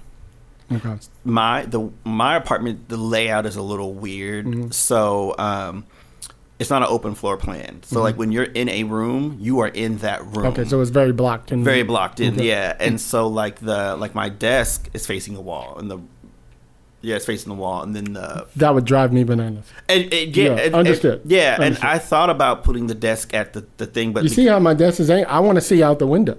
Yeah, I would have preferred to do that too, but it was the way it's weird to explain like the setup. That's okay. But so I was like, okay, if I can't go to a coffee shop, how do I make this feel like I'm not there? So like, I will literally go to Starbucks and I will buy a coffee, even if I'm not going to drink it, because I'm trying to like not drink my calories. I'll just like buy a tall, just so the smell of the coffee like fills the room. You know what I mean? Like it's funny. Sad, but I'm just like, okay. And then like I'll turn on my music. I usually have music in it, but I'm like, okay, let me like play it like low so it feels like the ambiance. I'm trying to trick myself, basically. I think that is exactly what you should be doing. I would consider maybe once a week, once a month, or whatever, changing the environment even more. Where I was talking about whether even you come into Hollywood and be like, what's the hot coffee shop that all the writers are going to? Like when there used to be a Coffee Bean right there in Boys Town, you know, that one over there off of Santa Monica Boulevard, like just between San Vicente and La Cienega. And it used to be like all the gay mafia was there. You know what I mean? No, I'm not kidding. You walk in and it'd be, I'm not going to say names. It'd be this person and that person. You'd be like, holy shit. You know what I mean? And so I would pop in there, set my script down, and start to write. And next thing you know, hey, man, you're a writer? Oh, yeah. You start to have conversations. That's how I met all those people in the mafia from sitting at this coffee shop. You know what I mean? So that's why I'm always telling people, don't just, if your neighborhood ain't full of writers, bitch, why are you writing there? How you going to meet other writers? True. Okay, now this might be me being a little bit cynical, and I don't mean to be. But how much of that do you think was you write, you got your scripts, but then the other part is cute, muscle-bound black man sitting at the thing? I was with my husband. So I wasn't over there trying to cruise nobody. I was trying to meet other writers. No, I'm not saying you. I'm talking about other people. Like, they see some sexual chocolate, they're gonna try to holler at you. The only reason I asked that, and this could be me being partly cynical, but the only reason I asked that too is because like I'll be in the coffee shop, ain't nobody ever came up to me, but maybe I give off a vibe. I could give off a vibe. Well, let me ask you this: are you there with your headset on? Yes. That's one other reason. I don't have my headset on. I'm listening to what's going on. You know, writers are talking about stuff, and I'll be like, oh. What y'all talking about such and such? I like that show. You got to be involved. You can't just be going in there in your own zone and not. I can't talk to strangers. Ugh, just the thought makes you feel. Although I will say one time I did do it, and I was so proud of myself because that's how I met one of my really good friends who's also in my writers group. And we're actually probably doing a podcast together. So hopefully, good. I don't know if I should say that. I want to cut that just because we get it. I don't know. Anyway, no, sorry. You could say it, put it out there. It's fine. I'm on the dudes. I hate saying it until it's done, but okay. But anyway, that's how I met one of my really good friends. Is because we were at the 24-hour Starbucks, and I was minding my business, and I see these three brothers arguing about Bill Cosby. And there was some stuff in there about Bill Cosby part of that. Some of them was incorrect with their facts. And I was like, oh, should I jump out? I was like, but Scott, we don't talk to strangers. That's stranger danger. You've got to stop saying that. You've got to stop saying that. When I tell you, like, that's some black shit that we grew up with. You got to stop saying that. It doesn't work here. It doesn't. You're right. It doesn't. But it's like I'm just not an extroverted person, and I feel like it's so weird because at first I thought when you're a writer, being an introvert, it's like those two things go together. Out here, they do not, and like I'll see people who they're meeting different people. They know all these people. They're having all these great things happen, and I'm just like, I don't want to talk. You know, like that's some childhood shit. That's what that is. You think it is? Yeah. It comes from something in your childhood. This is my opinion, by the way. So all y'all therapists don't be like, hell, you all wrong, bitch. Whatever. My study in human behavior, this is what I see. I was just talking to my assistant yesterday about something very similar to this. And he was like, well, I don't want to do such as that. I was like, that's your childhood shit. I said, it comes from my childhood. My insecurities come from my childhood. I was talking about seeing my sisters, see the boy. That's all from there. You know what I mean? It's not like I made it up all of a sudden 3 years ago. No, it rolls with you. You know, that whole, oh, I don't want people to know my business. Oh, I don't want this. That's growing up mama going, don't tell nobody about this. Don't do this. In church, or we don't do this. You know, I don't be hanging around nobody if they ain't sanctified. Whatever it is comes from your childhood. So you change it as you go older and go, you know what? I like that part of it, but I don't agree with that. I like that, but I don't agree with that. You know, and that whole don't talk to strangers is a safety measure when you grow up in the hood. I don't know where you grew up. You know what I mean? In general. And so, but in here, let me give you a small example. We've talked about this on the show many times. There's a story about Barbra Streisand was at a party years ago, and she walked in on Steven Spielberg and Geffen and at the SKG thing, and they were talking. And she walked in and saw them, went, oh, don't want to interrupt you. And they're like, oh, no, come in. And she was like, no, I don't want to bother you. And she walked out. That was them having a meeting about should we start at SKG. She could have been one of them. Wow. You see what I mean? And she tells the story about how she fucked up by not staying. You see what I mean? That's what I'm talking about. You are missing opportunities by not engaging sometime. You don't know what the situation is. Had you not have engaged, you wouldn't have met this friend that now you might be doing a podcast with down the line. You know what I mean? That's why you have to engage. You're missing opportunities. So some of it, yeah, it's your fault. Because you've decided in your own mind, growing up, you ain't supposed to talk to people. Who the fuck decided that was okay in LA? And I'm not somebody who's like, oh, you need to go out and network and all that. Take the word network out of it. You know what I mean? Be like, how am I going to meet some more people? Because the person next to you is going to be the next person who could be able to hire you. Or you might be able to hire them. You know, a lot of people spend too much time going, how can I find the next person to help me? As opposed to, how can I get a team? How can I get a tribe going up? Like what Lisa Ray said, right? Don't network up, network across. Work across. Yeah. One of your friends is going to make it. You know, it might be you, but it might be one of your other friends, you know what I mean? Or somebody you just met. You know, I need to be around people who hustle. I need to be around people who want to get shit, you know what I mean? It's one of the issues I have with my husband every once in a while is because he doesn't go to the gym anymore. I'm like, I don't know how you can't do this. I don't understand.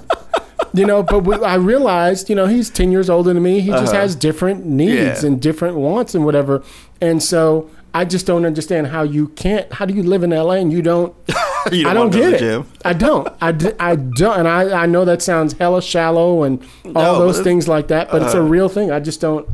And I guess it's partly because when you watch your people around you who have illnesses or whatever, and you know that their problem could be fixed by doing whatever, whatever the thing is. And I'm like, you know that they have a problem with that. That would make me go, oh, fuck that. I'm supposed to really go in. You know, if I knew that was a thing. Other people are just like, oh, that's their problem. I'm like, I'm going, I don't want to be like that. Yeah. So I need to do this and this and this and this to keep from being like that. You're a very motivated person. Oh, yeah. Like a very, Oh, yeah. I'm a Virgo. I don't know if that's got anything to do. He's a Virgo too, but damn it. You know, hey. Gemini over here, hey. Okay. It's our season. When's your birthday? May 25th. Oh, you just had, that's right. I think I said happy birthday to you, didn't I? No, wait, did you? I think I did. Did you? I don't know if I saw it. Thank you. Yeah. I'm almost 80% sure that I did. You might have. You on Facebook too, right? Yes. Yeah, I might have been. Yeah. And you know, and I know, y'all kids ain't on Facebook no more. You know, and it's it's so sad because I still have to go back and like say thank you to everybody that, you know. I just like it because you be. Yeah, because because I'm just like, I don't be on Facebook like that anymore. And you know, it's so funny because I remember back in the day, I was like. When you was young and not a kid anymore? What? Right. Back in the day, I remember telling my friends, I was like, Facebook is so stupid because this is, right, I think it was way back when it used to, like, they were just opening it up to more schools or whatever, or like, because it wasn't always everybody. Yeah. It was a certain colleges. Yeah. And I was like, you can't even do it unless you go to a certain school. Like, MySpace is where it's at. You could remember we could still make our own pages. Like, you don't need none of that. Like, what is Facebook? Like, I heard you could only get on that if you go to such and such college. Like, that's not worth it. And now look. I think I got on MySpace like as soon as everybody was done with it. I don't even think I really started a profile, or I think I started and was like, I think I might have one. I have no idea. I don't. It might know. still be. It might still be. Is this like? Does MySpace still exist? I have even? no idea. Like, so yeah, so like, don't ever take stock tips from me. Don't take social media tips from me, because clearly I do not have the eye. That's hilarious. So,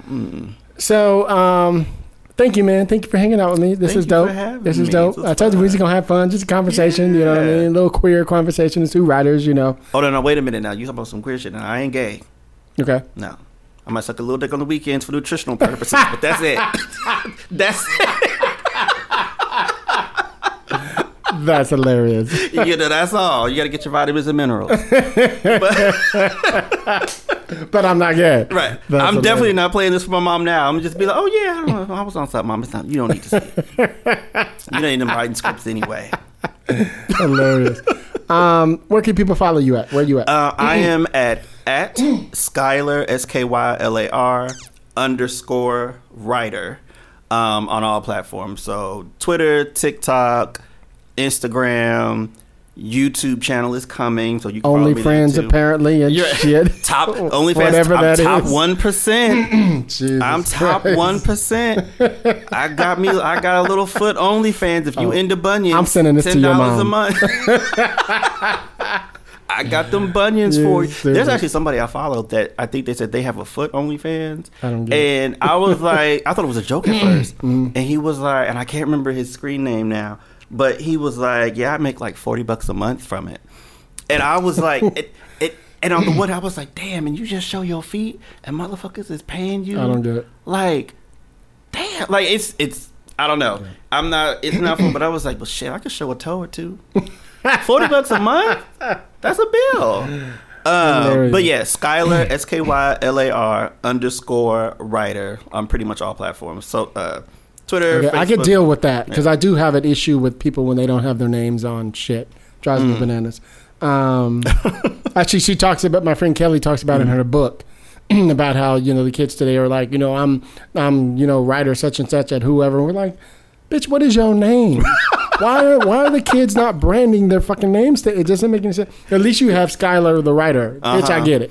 Okay, I'm cool with that. Yeah, because some folks will have like their screen name will be something, and then like even their bio won't have their name, and then I got to sit there and pretend like I know what your name is. I don't know who the hell you are. It's the same thing with emails. I'm like, what is your fucking name? It drives me crazy. Anyway, anyway, thank you guys for listening to the show. We appreciate you. I know we're going over 2 hours on this damn thing. We've just been going Has it in. been that long? It's 2 hours and 5 I'm minutes. just sitting here talking. We've been yip yapping and I'm jaw sorry, jabbing. y'all. It's all good.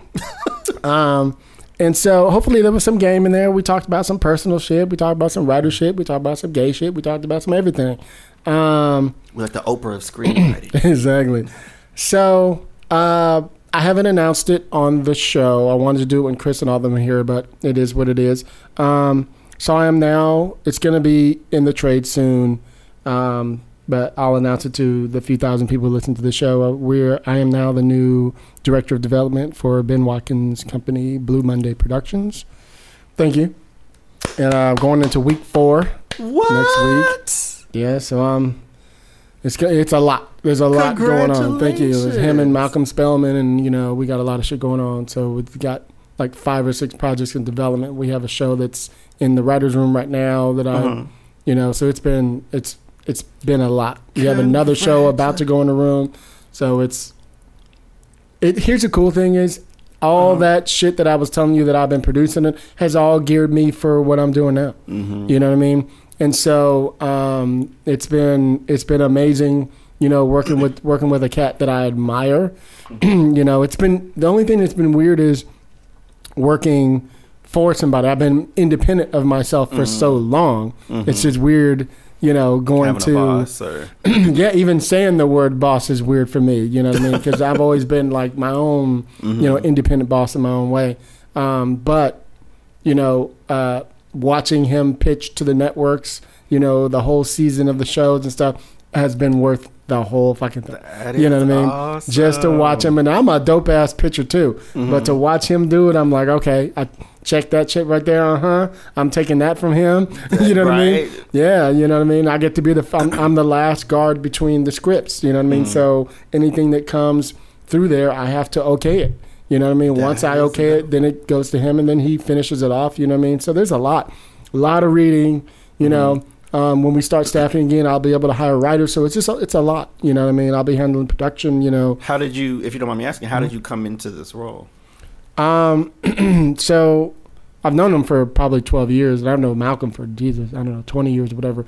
And we all from the Bay, you know. And so when I had him on my show, you should listen to that episode. We did a double episode with him. He was talking about things he does for when he interviews writers to staff. So one of them, for example, he's like, I always ask writers like, who's your nemesis? And I was like, oh, that's easy. He's like, well, let's get into it. Who it is it? So I told him a story about who my nemesis was, and he was like, what? And when I was done, I was in tears, and he was in tears. And you know me, I'm not afraid to.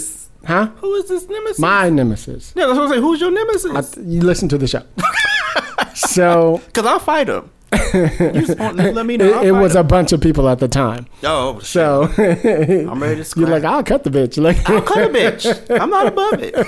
I don't fight fair. So he was just he was going down all the list of all these different things that he does, and I was like, oh, that's easy.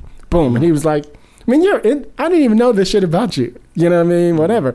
So he's like, we got to get together. So we did. Met him in his office, and he's like, what do you want to do? And I was like, you want the Hollywood version or you want the real version? He's like, give me the real version. I was like, I want to be J.J. Abrams. I want to be fucking Ryan Murphy. You know, I want to have a fucking office in Wilshire with the floor, development producers, you know what I mean? Everybody working with me. You know, I could do TV and film whenever the fuck I want to do it. You know, there's not too many black people who could do that. You know what I mean? I was like, I want to be that dude. And he was like, well, shit, why don't you come over here and work with me and Malcolm? And blah, blah, blah. And I was like, what? You know what I mean? And we just started talking, had a couple more conversations. Next thing I know, a contract was there, and I was like, oh, this is a real thing. That is pretty dope. You know, and it all came at a time when I'm in the middle of a whole bunch of shit, as you know. So I had to put everything aside and focus on his shit. Damn, but you're still working on your own stuff. No, not even at all? Nope. Luckily, I had a producing partner, so she can go off. Oh, okay. And, you know, we have one thing right now that might turn into a show.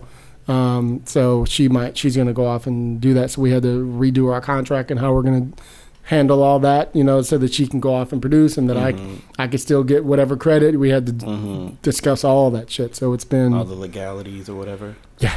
That is great. Congratulations. Thank you. Y'all having all this good news lately. Chris and his thing, Chris and his show, and the Star Trek, and because you know I was trying to. He's on a new show now. He's on a new show. Yeah. What's he on now? I don't know if I should say. Oh, I'll let him say it. Okay. But I'll tell you off air. Okay. Awesome. You know, I was trying so hard to figure out what the first one was. Like I was putting all my little. I was a journalism major, so I was doing all my little skills. I was like, okay, well, what's in production now? Let me look at the IMDb's. Now he writes. I was trying to figure. I couldn't figure it out. It's on his IMDb now. Oh, yeah. But I was trying for weeks to figure that shit out. I was going like Scooby Damn do. But congratulations, that is so dope. So 4 weeks so far. Yeah, well, I'm starting 4 weeks tomorrow. So how come it hasn't hit the trades yet? Oh, because they have several shows they're going to come out with to let everybody know. So when they do it, they want to do it all. One thing. Yeah. Okay. Do it all at once. That's dope. Congratulations. Thank you. That's why you haven't seen me post it, that it's out there. You know what I mean? I will. I'm going to talk to them about it tomorrow because some people want me to be on some panels. So I'm trying to decide, do I want to say that now? Do I want him to announce it, or what do I want to do? You know what I mean? Oh, yeah. You know, you got to play it by the rules a little bit. But yeah, man. So it's been a blast. You know, that's really dope. And every time I think I'm gonna have to learn something new, I'm like, oh, I've done this already. You know what I mean? Which is a good thing. You know, which is why he brought me in. You were talking earlier about knowing everybody. One of the reasons he wanted me is because he knows I know everybody. He's like, dude, you know more people than I know. He's like, so. You know, like I have an expense account to go on lunches with people and stuff, and it's because that's part of my job. They do that still? Oh, yeah. Because all you ever hear, or at least all I ever hear, is how everybody's pinching pennies, everybody's cutting things back, you know, da-da-da-da. So that's interesting. Just hearing the term expense account, I just feel like that's not something you hear about anymore. So that's really dope. Yeah. So actually, I have a bunch of meetings with a bunch of very big people just because of this position. Because he's already announced me to all of his Rolodex already. So everybody's like, hey, Hill, welcome to the team. Let's go have lunch. And it's like heads of this person, heads of that studio. It's crazy. Oh, I'm so proud of you. Yeah. So my Rolodex is going to be crazy when I'm done. Yeah. It's already crazy. It's going to be really great. Yeah, you're going to be the next Ryan Murphy, the next Shonda, the next... So I got a 2-year plan, to try to get me by 2 years. I know where I'm going to be so that I can start, getting... Now I've had this small company. Now I'm going to learn how to run his whole big old company. And we got all kind of shows about to go to the air. So once I figure out, and I'll be running all of that, so I should be easily able to move on and probably get my own overall, whatever it is. So that's what I'm shooting for. That's dope. Congratulations. Thank you, man. Are you still going to do the podcast? Oh, yeah. Okay, good. We're still here. Right, that's good. Look, that's good. You need to, this is the last show. No. Yeah, like next week we have Molly Smith Metzler from that show Made on Netflix. Made. I don't know. Yeah, you should check it out. It's dope. Okay. She used to work. She's one of the EPs on Shameless and stuff like that. A whole bunch of other. She comes from the Wells camp. John Wells camp. And then we're gonna have Mickey Fisher on. You follow Mickey Fisher? I think so. I recognize the name. Mickey, he's gonna be on. I'm taping 2 episodes next week. So so 2 showrunners coming in. It's gonna be dope. What? That's very interesting. What do you feel about the? I don't know. We gotta go, but it's fine. What do you feel about the? There was an article that came out of was it last week before last, about the show running crisis. So, what do you think about that? Because I feel like that coupled with Tell me your thoughts. My thoughts? Yeah. From what I've heard and read and just heard from other people, I feel like part of the issue is because there's been such a lack of diversity for so long that's helped contribute to where they're in. They let so few people in, and then they went and said, let's do 400, 500 shows. Right. But it's but you've only let this one group of mostly white men get to this point, and now you have nobody to run your shit, and you've grown too fast. Right? It's like any other typical business. You grew too quick, but you didn't build your pipeline. Right. You didn't find those people. But it sounds like the way that rooms are organized was you hire all the people at the top, but you have no staff writers in the room. So you have there's no, like you were saying earlier, there's nobody, you're not going to get to learn production in your job. Yep. And so then you end up in this crisis where there's not enough people that can be the showrunner, because something I wasn't aware of until moving here was that I had thought that the showrunner was the main writer. Right. But that's the fact is you're not. It almost sounds like you might not even want to be a showrunner if your big thing is you want to just write, because it's so much business. There's actually, I'm sorry to interrupt you, there's actually lots of writers who remain as number twos, so that they could just write and produce and just stay in that position and not have to take over because what happens is, when I watch, Ben or, Malcolm or anybody, most of their day isn't writing. It's doing managerial shit, and prepping and casting, and it's not actually in the room. They come in a room for 2 or 3 hours, and then they're gone. You know what I mean? Damn. So this is what I'm experiencing. There are other shows. Every show is completely different. But for the most part, most showrunners you talk to will tell you the truth that they spend most of their time managing than they do actually writing. The writing comes after most of the staff is left. We're in production, and they have to do a rewrite. That's where they have to come in and do their quick, polishing. That's that's usually where they're writing, but it's not usually during the writer's room for most of the time. You know what I mean? So, that sucks then. But do you think they're gonna be able to fix it, or? I think every show is different. One of the things I love about Ben is somebody who brings people up like I do, and so the guy who I've taken over his position is now executive story editor on the show, on one of our shows. And then, because he wanted to be on the writer's track, I wanted to be on the producer's track, right? So, the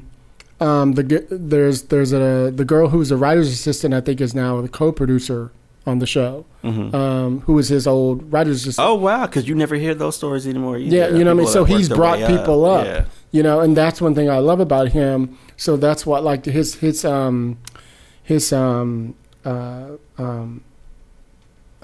showrunner's assistant is he's pushing her so that she could be ready to staff. You know what I mean? So we're getting her scripts ready, and so I'm responsible for making sure she can write.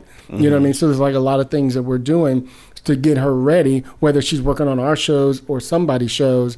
We're trying to get her ready so she's not there for 3 years as this assistant. You know what I mean? 2-year period. That's it. You need to be ready to move. You know what I mean? Which I love. You know, so it's really helping us turn people around. So I was able to hire my friend Keisha Cola. I don't know if you know Keisha Cola. She's on Twitter a lot too. And as the new assistant in the office, the production assistant. And so she's going to eventually hopefully take over her role as the showrunner's assistant, you know what I mean? And then we'll bring in somebody else to be in her role, you know what I mean? So we'll keep moving, and then we give her a year or two as that, and then hopefully we'll put her on the show, you know what I mean? So that's the turnaround that we're trying to do, you know? And then he has this mentors program that he does where every 3 months he brings in a writer who is, you know, ready to probably be staffed, and we'll let them develop something that we might have in the pipeline, and everybody gets like $1,500 a month for 3 months, you know, as they try to help us develop a pitch. You know what I mean? So they can really experience what that is. They get a chance to pitch to a network, you know, through his company. It's fucking amazing. Dope. Yeah, it's amazing. I mean, it's exactly what I want to be doing. It's funny because, like, I'm connecting a lot of that back to like my time in corporate, and like even now in my day job, which I guess is still technically corporate, but it's a different environment. There's a lot of like pipelining and like performance management and moving people along that sometimes what I hear, use your word, Skylar, sometimes what I hear is there's not a lot of that for whatever reason. Yeah, especially us. Yeah. Yes. Right. So it's like there's, you could have high potential, like in a corporate environment, you might have like your hypos, your high performers, high potentials, and you say, okay, these are the people that we should be moving along, and so you're guiding their careers because you're like, this person should be the next director, this director will be the next VP, this VP is the next whatever, because you've been moving them through that process. And from what outside looking in, it sounds like there hasn't been that really ever for entertainment. It's been a lot of like people you know, or people that, you know, you're part of this small group, so we're going to protect you, move you in. And now that there's more of these TV shows, they're like putting people that, from best I can tell, they might not be ready to be showrunners because they haven't been trained to be it. And even when you hear some of these like cases of abusive people, because there's been people that get fired because they, you know, they don't know how to manage their stress, their anger, or whatever. And on the one hand, I think like, okay, y'all can't have people like that running shit. But on the other hand, I'm like, you didn't train these people. You can't put people into leadership positions. Like, there's core competencies in leadership that you need to have, whether you're in a telecommunications company or a pharmaceutical company or you're running a show. And it just sounds like to me that that's not done, and it's kind of unfair to the people that do make it that far, because I feel like, how do I say this, like they're kind of like the sacrificial lambs. We need someone to just do it, and it's someone that's like, okay, well, if they haven't been trained to do it, I don't know, I just feel bad sometimes, even for the ones that are bad behavior. Because it's like no one taught them how to be managers. No one taught them how to be leaders. Right. But also, talking about the article, one of the things that I talk about a lot is one of the problems I think we have is that all the programs or mentorships are focused on people at the bottom. Then none of them are focused on the mid-level person who never gets a chance to move up anyway. You know what I mean? Like, they stay at executive story editor forever, or staff writer, you know, 5 times or whatever it is. And mainly people of color, by the way. So there's not, like, we've been talking about for like 2 or 3 years now with the Writers Guild, putting together a mid-level showrunners program for mid-level writers, right?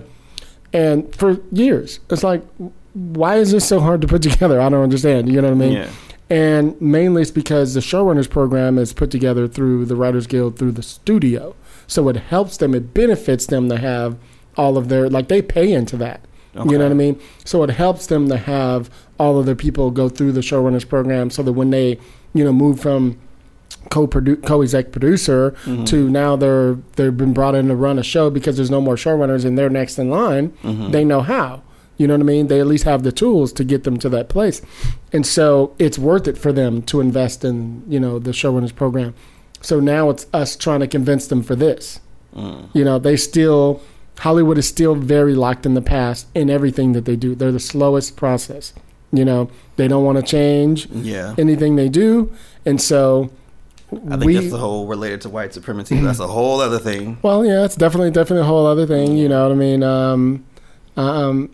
Yeah, I'm not even going to get into that. But yeah, it is what it is. But anyway, this is a long episode. But thank you, man.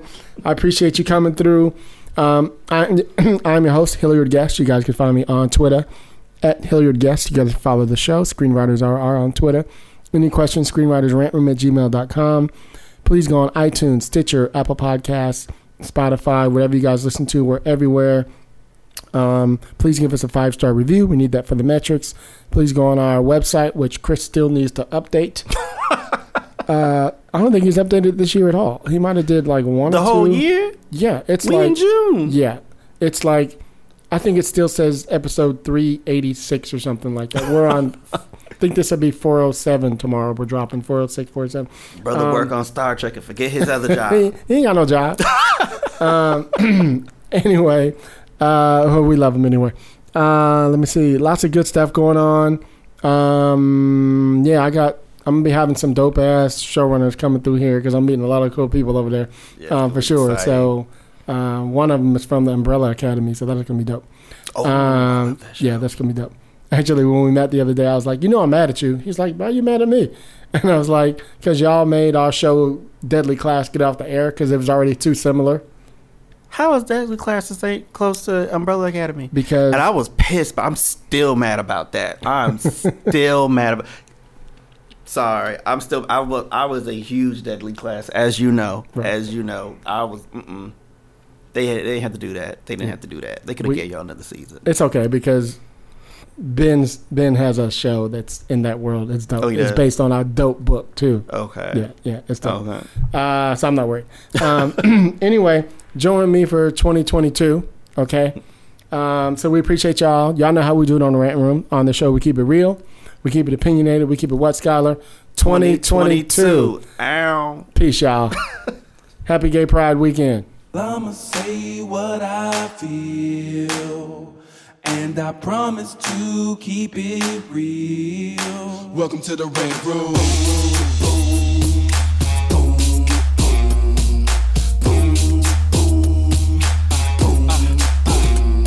So you wanna be a rider, well you gotta be a rider till your fears are diminishing, the doubts are behind ya. It's hard to grind and the business got me stressed in the Rant Room. We let that shit up off our chest. You know the street nerd has got no time for no caca. Sass in class, yes that's Mr. Bolakaja. Never have to guess when you're listening to Hilliard. He gon' bring more game than a shark playing billiards. It's all about the craft of screenwriting. It's exciting when you turn an outline into something enlightening. Your pen and words are like bullets in a gun. Write what you feel, say what you want. Welcome to the Rant Room.